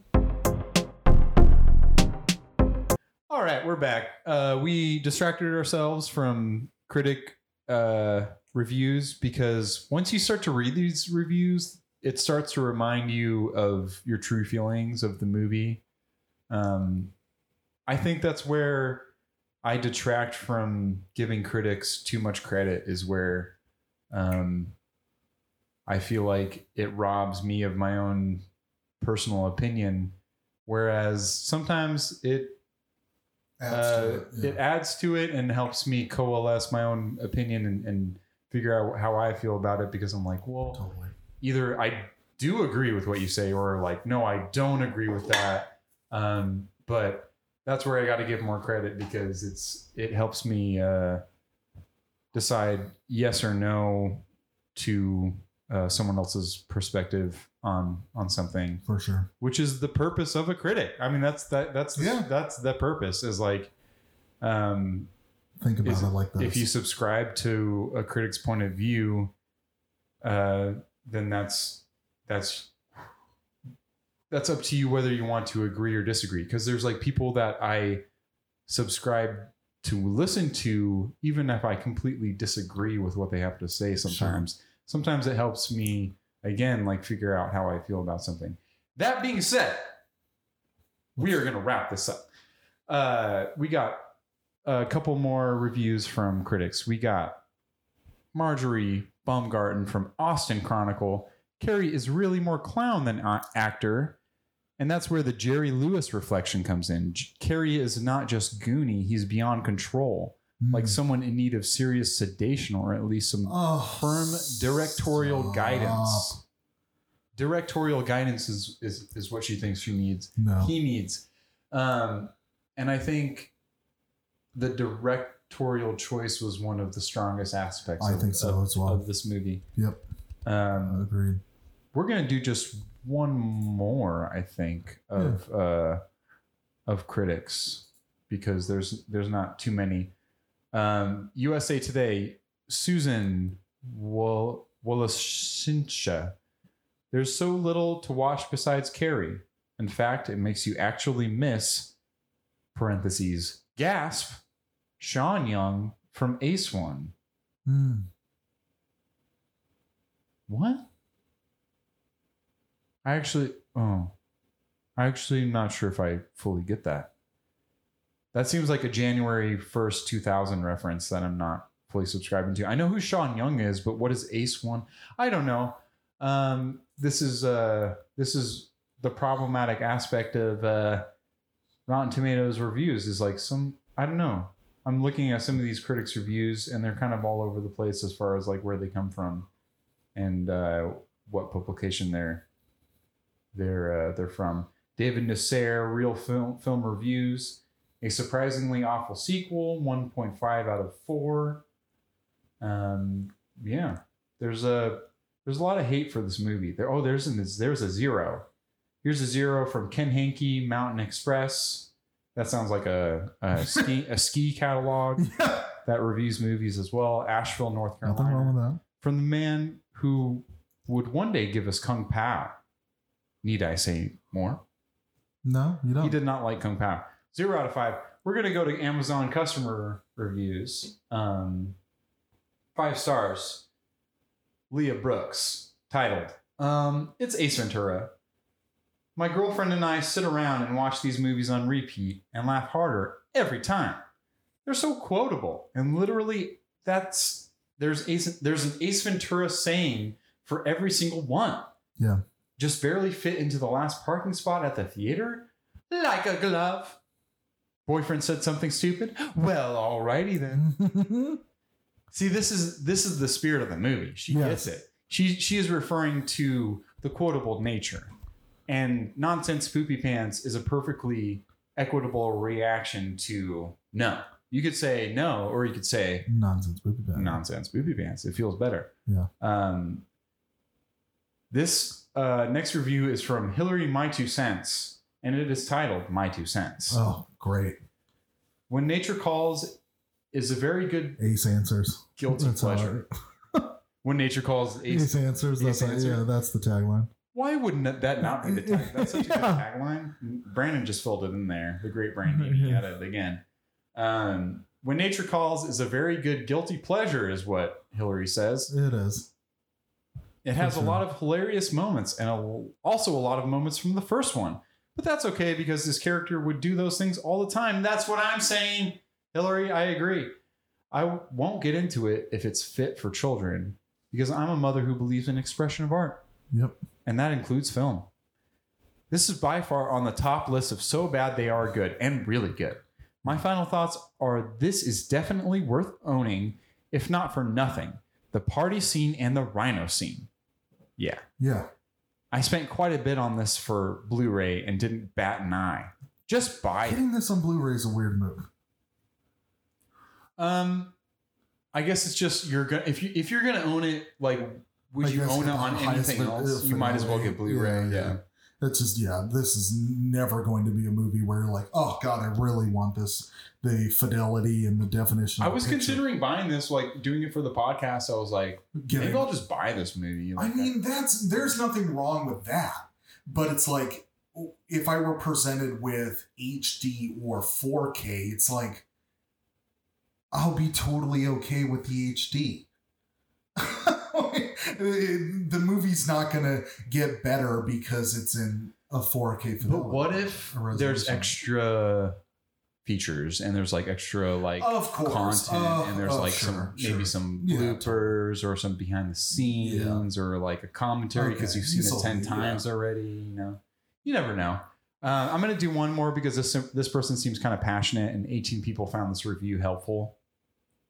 This comes from Inspector Gadget titled Bumblebee Tuna. Yes. If there was to be, I'm going to, give me 1 second. I need to see it better. I need to look closer. If there was to be just one pop culture character with franchise written all over it, it would be Ace Ventura. After the sleeper hit that was the original. Wow, you refer to it as a sleeper hit. It is. For sure it is, because it's a very... I wasn't there for it, so I don't know. Sure. Yeah. Ace is shipped off to Africa via Tibet to find the missing sacred animal... the Himalayas. Yeah. To find the missing sacred animal of the peaceful Wachati tribe. It is supposed to be a wedding gift to the savage Wachutu tribe, marking the congregation of their people. Ace is the best there is, the only there is. Surely sending him to find the sacred bat, his most hated creature, is the right thing to do. No matter how crazy he is. And how crazy indeed. This time around, Jim Carrey goes completely wild as Ace. Any trace of an actual human that we saw before is surrendered to complete insanity. You can tell that Carrey is having the time of his life. Yeah. Just ad-libbing and winging it. You can almost hear director Steve Odekirk struggle to contain his laughter off camera. I think that was the case. Totally. Yeah, he was just laughing. There are even a few moments when Carrey himself almost cracks up. I prefer the sequel to the first for a few reasons. First of all, the production design is far superior, and the faux African jungle, actually South Carolina. Oh, no shit. Wow. And tribal village colors really come alive. The widescreen photography gives the film a more expansive look than Tom Shadyak's original. Plus, it has more animals, which I think is cool. There's a stampede. You gotta love the alrighty then meditation scene too. Yeah.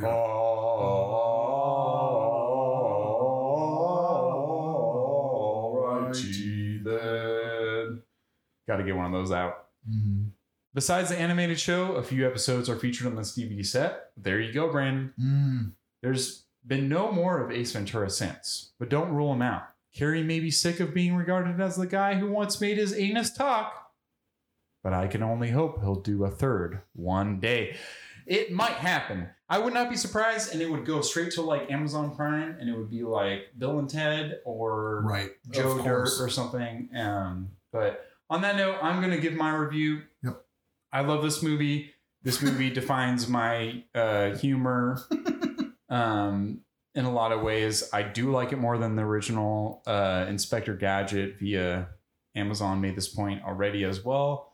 I laugh every time. It's so funny. I am a happier person when I watch Totally. it. It is a rewatch movie for me. Mm-hmm. It cannot be argued down for me as far as its importance, as far as a comedy goes in my life. And for that reason, I will give it a 92. Yes. A 92% for Ace Ventura When Nature Calls. This movie, we watched it last night. It rocks. Like beat to beat. I know like maybe like near like the third act. I thought I was like kind of like starting to waver a bit as far as like it's starting to be a little story heavy. But god damn it, he brings me back. There's scenes where it's like, this would not be a great scene had not Jim Carrey been in it. And so it's like, I will have my reservations about, like I'm never going to have to work with Jim Carrey or anything. And it might be difficult. But this is like prime Jim Carrey. This is prime funny Jim Carrey. And he is doing God's work in this movie to provide a sequel that not only rivals the original, but digs a hole and buries it in it. A coffin of funny. He just he rises above and nails it. Like he takes those moments and capitalizes. I think, rather than it being watered down or anything like that. I think he capitalizes. Is my opinion. Amazing. And I would rate it higher than the first, which I don't know. I think that would be like in the 80s or high 70s for sure. Yeah, for sure. Yeah. But that is my opinion. Brandon, take it away. Yeah. So there are movies like this that do things that this movie does well, and that is take the energy, expound upon it in a way that isn't too contrived. It comes off still relatively natural. Yeah, some parts I think are a little bit forced, but overall, this movie is funny. It is a great display of Jim Carrey humor. It also shows the real wonderful combination of the stupid silliness that Steve Odenkirk is about and the stupid silliness that Jim Carrey is about. I do think that if the plot was a little bit more, not interesting, but maybe a little bit more fleshed out, it could have been, he was in funnier situations. So I'm not going to give this in the 90% just because of that. Like, I do really think that there are funnier ways to, write the scene with. I do think the rhino scene's hilarious, but there's a lot of like before that and after that are just a little bit phony or phoned in or whatever. I don't know. Just like there are times that I get the sense of like he could have been in funnier situations. I don't know. I have this weird sense about it. But overall, like it is so funny, Jim Carrey is so incredibly charismatic. Like, I don't know. I just have a hard time really disliking a lot of this movie because it allows me to, because I get where a critic will come from where this movie is stupid. This movie can beat a dead horse, but I know that and I've seen movies that are worse than this, and this is the best version of a really fucking stupid movie, and I am here for it. We've talked about it. I wish to a degree that there was more of this, and that's tough because we've talked about like the disaster and all these spoof movies that were made, and there are Adam Sandler movies that don't land well. And so much of that is on Jim Carrey being who he is. So it's really hard to kind of say like, oh, how do we kind of do the same movie, but with somebody else? It's really difficult to do that. But I get to a degree why that doesn't happen as often anymore. But then that only builds in how great this movie is, because this movie exists and it nails a lot of that. And I enjoy still to this day watching this movie. And I am somebody who rages so hard against nostalgia. So I hope that, I know we've talked about kind of our like life with this movie, where this came out and how it's informed our comedy. But aside from nostalgia, like watching this again, it is just really fucking funny, man. Yeah. And yeah, maybe if there was a more of an Adam McKay sensibility to it, or just a little bit, if it was just a little bit smarter in the situations that it posits or puts the characters in, this could be even funnier. And it doesn't really it allows more so breathing room for Jim Carrey, which then again makes this movie successful, is like just giving him the playground to be in. Like, yeah, if he was in more situations that made more specific sense to the plot, or talked about maybe more the commentary of African culture, or like got into those things that are deeper and can be really funny, this movie doesn't spend the time doing that. That's where I wouldn't give it in the 90s. But what I will give it is that this is a funny movie. You should watch this movie. It should be so kind of like a little bit of a required reading, if you will. But is it really pushing a lot of boundaries? Is it really...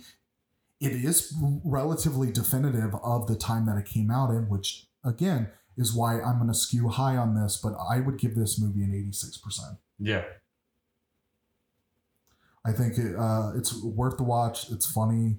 I think especially if you're, have some wine or beer or smoke a joint or take an edible, like, I feel like it would be hard pressed for you to be like, this movie sucks. This movie so, is I mean, I would just say that constitutes even in an 80%. Like, yeah, at least in an 80%. And what I will give it a little bit above that, because I think from a filmmaking standpoint, and maybe from a comedic commentary on things that are presented in this movie, it could have been better, which would have put it in the 90. But I think an 86% is where I'm going to land. That's absolutely fair. And this is a movie that rises above its source material. Mm-hmm. Its source material elevated so much by the performance. Yeah, is not something that would be worthwhile to watch on paper. If you were to give me that script, I'd be like, this is clearly something for a character or an actor with a character who has a personality, who's going to throw some flavor into this. And that part is executed 100%. Like, Jim Carrey performing this is done to the best of his ability. And you watch those performances sometimes and they are done to such an extent that it detracts from the overall movie. Mm-hmm. And it doesn't elevate it. It detracts from the overall message of it, because you're distracting from what the movie is trying to say and the director is trying to do. And I think there was a harmonious relationship between the director and the main star of this movie. And this movie is about Ace Ventura. Yeah. And I think that it's a vehicle. Is a definitive sort of statement, and that helps propagate what I love, what you love about this movie is not that it's trying to represent anything else but Ace Ventura. Mm-hmm. It's just trying to express who Which this character is. Spades. And if you were to put him in this situation, this is how he would react. If you were to put him in Florida to try to solve a mascot of a dolphin for the first movie, that's how he would react as well. Right. And in this movie, he's fish out of water. They decided to start the movie with him but he's also completely in a place of adept of being weak and everything. But he's adept and which is something any screenwriter out there is like, that is a better default to be in. Like, if Adam Sandler, we've already said put this, him in his prime. Like, he is adept at making. He is. I know that he is. You've mentioned Out of the Element, but I would say that he knows which trees the darts are coming from. He knows sounds to make with his mouth for certain animals. Like, he understands ecologically where guano is going to be. Like, he is an adept pet detective, and that is so much better of a default than being, this guy's a moron, he acts like a moron, and then he just almost by happenstance solves the problem. Yeah. Like, because that's, I hate to just harp on it, but like, I just now, having watched this, having discussed it, this movie would be so much worse if this was a Rob Schneider, Happy Madison production, and where the guy is a moron and he's just stumbling into situations which then he has to overcome. Like, the fact that he is competent to solve these problems, but he has no fucking like grounded nature to him at all. Like, that's funny, live in that funniness, but the fact that he's able to really, he figured it out. Like, the end of the movie, he's like, this is what, does his whole little bit of like, and this is what happens, and then this is what happens, and then whoa, like, amazing. Yeah. Like, and he never seems behind the 8 ball, which is something that we've talked about, especially like, we're both huge fans of James Bond. And that's always been an issue with James Bond. And even the writers and producers have talked about it where, and it happens in a lot of action movies too, where Dom Toretto is a great example too, is where like other people understand better what is happening and they're just thrust into the situation and they overcome it because obviously they're the main character. Of course they're going to win. And so it's just like, but as an audience member, you already know what is like, what the case is or the solution or the bad guy and all of that stuff. And there isn't really even that in this movie, which was, now thinking about it, is so great. Like, yeah, you get a sense that the not chancellor, but like the consulate, whatever his name is a bad dude. But that's just because of his attitude. We don't know anything about his real involvement in the plan. And then we discover that, and then even to the degree that it really is wonderfully nuanced, where the owner of the wild animal park, who's the human to Tiki, like, he is just a pawn in this. And he just relays like, actually, I was just doing it for this person. Like, I'm not really that bad of a guy. It's just, I have this wild animal park, so it's advantageous for me to help out this person. But it doesn't get into the like specifics of, well, I'm actually after power. And like, and then you hear, like, there isn't a scene which happens often of like the Tiki's father is what I'm going to call the guy is. He's at like the boardroom with the chancellor guy, and we've already seen that as an audience member of like, they're conspiring to fuck up this province to extract the guano out of it. There isn't any of that. So we as an audience member are really pretty close to Ace's discoveries of all of that, Right. which is like fucking smart writing and filmmaking. It's like Chinatown. It happens all the goddamn time. Yeah. He's solving a mystery. Like He's a detective. Any fucking Marvel movie, like you watch, you know who the bad guy is. You're introduced to his plan relatively early because there's always a scene of like him coming to Earth or him materializing in a location and saying, okay, we're going to do this. And then so now we're just sitting there waiting until our superheroes get to the conflict and then go like, oh yeah, you're trying to take over the world. Let's beat you. Let's kick ass. Let's kick ass. Like that doesn't happen in this movie, and it again another situation that bumps me out about fucking critics, where it's like, where are you in that commentary? Like you watch all of that's your fucking. You don't want an Ace Ventura sequel. Is where you're. That's all it is, and then you just you don't want it. You can't. You get just past straight it. up don't want it. Yeah, you're like this. Yeah, this character. You watch the first one and you go, that was a good movie. Yeah. I don't want any more of this. Yeah. The fact that you're making a sequel then goes into my need to comment on the movie industry as a whole being money hungry and they just make sequels. And then I can't get past that to just look at what is happening in this movie.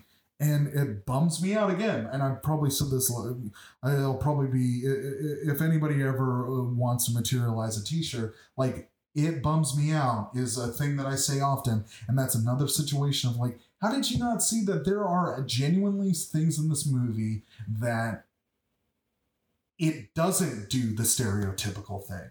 It doesn't just give you, it definitely gives you more of a particular thing that people gravitated towards, but it doesn't fully go full bore into let's make such a vanilla Disney-esque thing that sucks and it's boring. It is guilty of repeating the hits, but I think they are very purposeful and not reliant on those hits. They're not like, oh, if we do these things, people will enjoy this movie. Right. And we're going to build up to those moments. The moments where he says those things are more throwaway.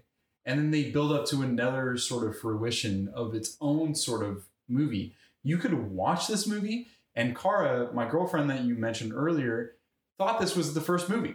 Yeah, right. She thought that this was the original Ace Ventura movie. Right. And I do not blame her, because you can watch this movie on its own. As a child, I'm sure I did watch it at some point and think it was the Ace Ventura movie. I didn't think anything because there's else. never a mention of like, oh, remember And I think that it's very- case that I worked on, like, in which another fuck Marvel so much in the movies, It's so- where they're always like, oh, remember how we were on this case? Remember how we know these people from X, Y, and Z, and then they just jerk each other off? Like, yeah, he says the same things, but they're in the context that he's in this movie. That's who that and it has character is, yeah. that's who the character is. And then it doesn't rely on like, oh, remember how this unfolded in this thing. It just is, oh, you know what? I'm going to change my score from an 86 to an 89. I know it's a small adjustment, like Pitchfork's re-reviews of albums. I know no one gives a fuck. I know the change is only 3%, but you know what I'm fucking doing? I'm giving it a goddamn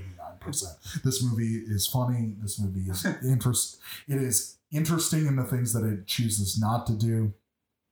And it is interesting in the things that it includes and still ages well to me. So it's an 89%. Fuck yeah, dude. And on that note, let's wrap it up. Let's sign off to Ace Ventura: When Nature Calls, because this was an episode long coming, and to hit it at our 20th episode mark is something that I think we kind of revel in. And I think to start with this in a sort of retrospective and to end in this moment of revelry is very heartening to us, and I hope you've enjoyed this journey thus far.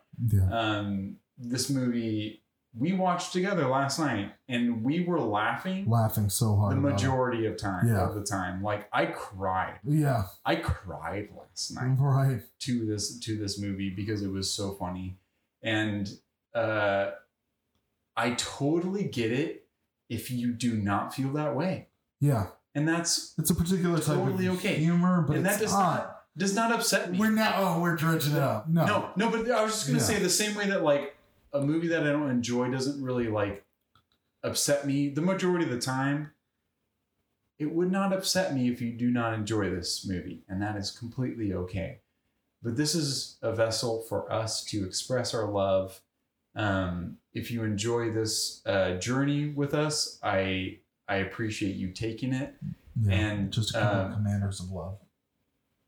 What was that? We're a couple of commanders of love. We're on this Commanders of Love? Yeah. Is that what you said? Yeah, because That's we're fantastic. on a journey of love. We're the ones commanding the ship. We're commanders of love. Commanders of Love. I love it. I love Commanders of Love. That's who we are. Yeah. I'm glad you took this journey with us. If you're still here, this was a movie that again means a lot to us. Go see it. And we love it. If you haven't seen it in a while, treat yourself. Yeah. Treat yourself to a funny fucking movie. It's hard for us to even talk about the specifics because they're so ingrained in our soul. Yeah. And if you happen to do it, please let us know what your favorite moment was. Yeah. Let us know if there's a movie that you feel like you champion that you want us to talk about, or that you fucking hate that you want us to talk about. This is a movie this is a podcast for people to express their most heightened emotions, whether they be hate or love. And it's a weird sort of sinew of those things. If you understand where we're coming from, for me, it's a place of having a hard time with confrontation and controversy. And this helps me release my own sort of emotions about things that people feel very divisive about. And it's with a friend of mine that I love very dearly. And we are about to go see a concert of a band that we both love a lot. Love very much. Which almost no one that I've talked to knows about. I brought it up at work. No one knows who he is. And it's just one of those things, just maybe like this movie where it is, you either know about it or you don't. And then, or even if you don't know about it, you listen to it and you go, this isn't for me right off the bat. It just like with the band that we're going to see, if you like it, you usually subscribe to it pretty quickly. You get on board with what it's about, the vibe that it's giving off, the message that it's about, the comedy of it, the music to talk about the concert. And like, I don't know, like those type of things, you know, to your point, James, is like, not everybody's going to like this, and not everybody's going to like, you know, every movie that we do, or we're going to disagree on stuff. But, I don't know, like what is the message we're giving? Open your mind? No, it's like, it's okay. It's okay to not like stuff. Like if you don't, you know what, if you don't like this podcast, if you don't like our opinions, you know what? I mean, there's no way that you got into the end of this and not like what we're talking about. But anyways, like, you know, to the people who are listening, like if you're out in the world and in your reality and you're like, man, I really love these things and I'm afraid to, you know, to maybe talk about it because people won't like it. It's just to understand people aren't going to like everything that you like. And it's okay. It's a weird thing for us to start because I'm a person that doesn't super hate things. A lot of things. Yeah, for sure. I super love maybe a good amount of things, but I'm very middling on a lot of things. But like, I am trying to understand the hyperbolic nature that our culture has taken part in. And I know it's taken a form of its own and there's reasons for it. But Rotten Tomatoes in its own way is another social media site where people express their opinions, and this I'm getting into way outside of my depth right now. But even podcasts themselves are another way for us to express our opinions and for other people to We'll do one more not shot. just subscribe to those opinions. I don't want you to subscribe to what I have to say. I don't want you to be like, yeah, I feel what you're saying. Like, I want you to disagree. I want you to feel what you have to say. And if Rotten Tomatoes is your venue to express it, that's cool. And we will talk about it. But for us here, this is how we choose to talk about it is this podcast. Yes. Because like I don't review things on Rotten Tomatoes or Amazon, but I talk about other people's reviews on here, and that's how I like to do it. But for us here, please reach out to us on Polarize, the pod at gmail.com, Polarize Pod on Twitter and Twitch. Mm-hmm. I bid you adieu. We are going to go see a fantastic concert from Caribou. Yes. It's been a pleasure. Buried the lead a little bit, but that's what we're doing. Caribou, baby. Caribou, baby. We'll see you next time. We love you all. Bye-bye. Bye.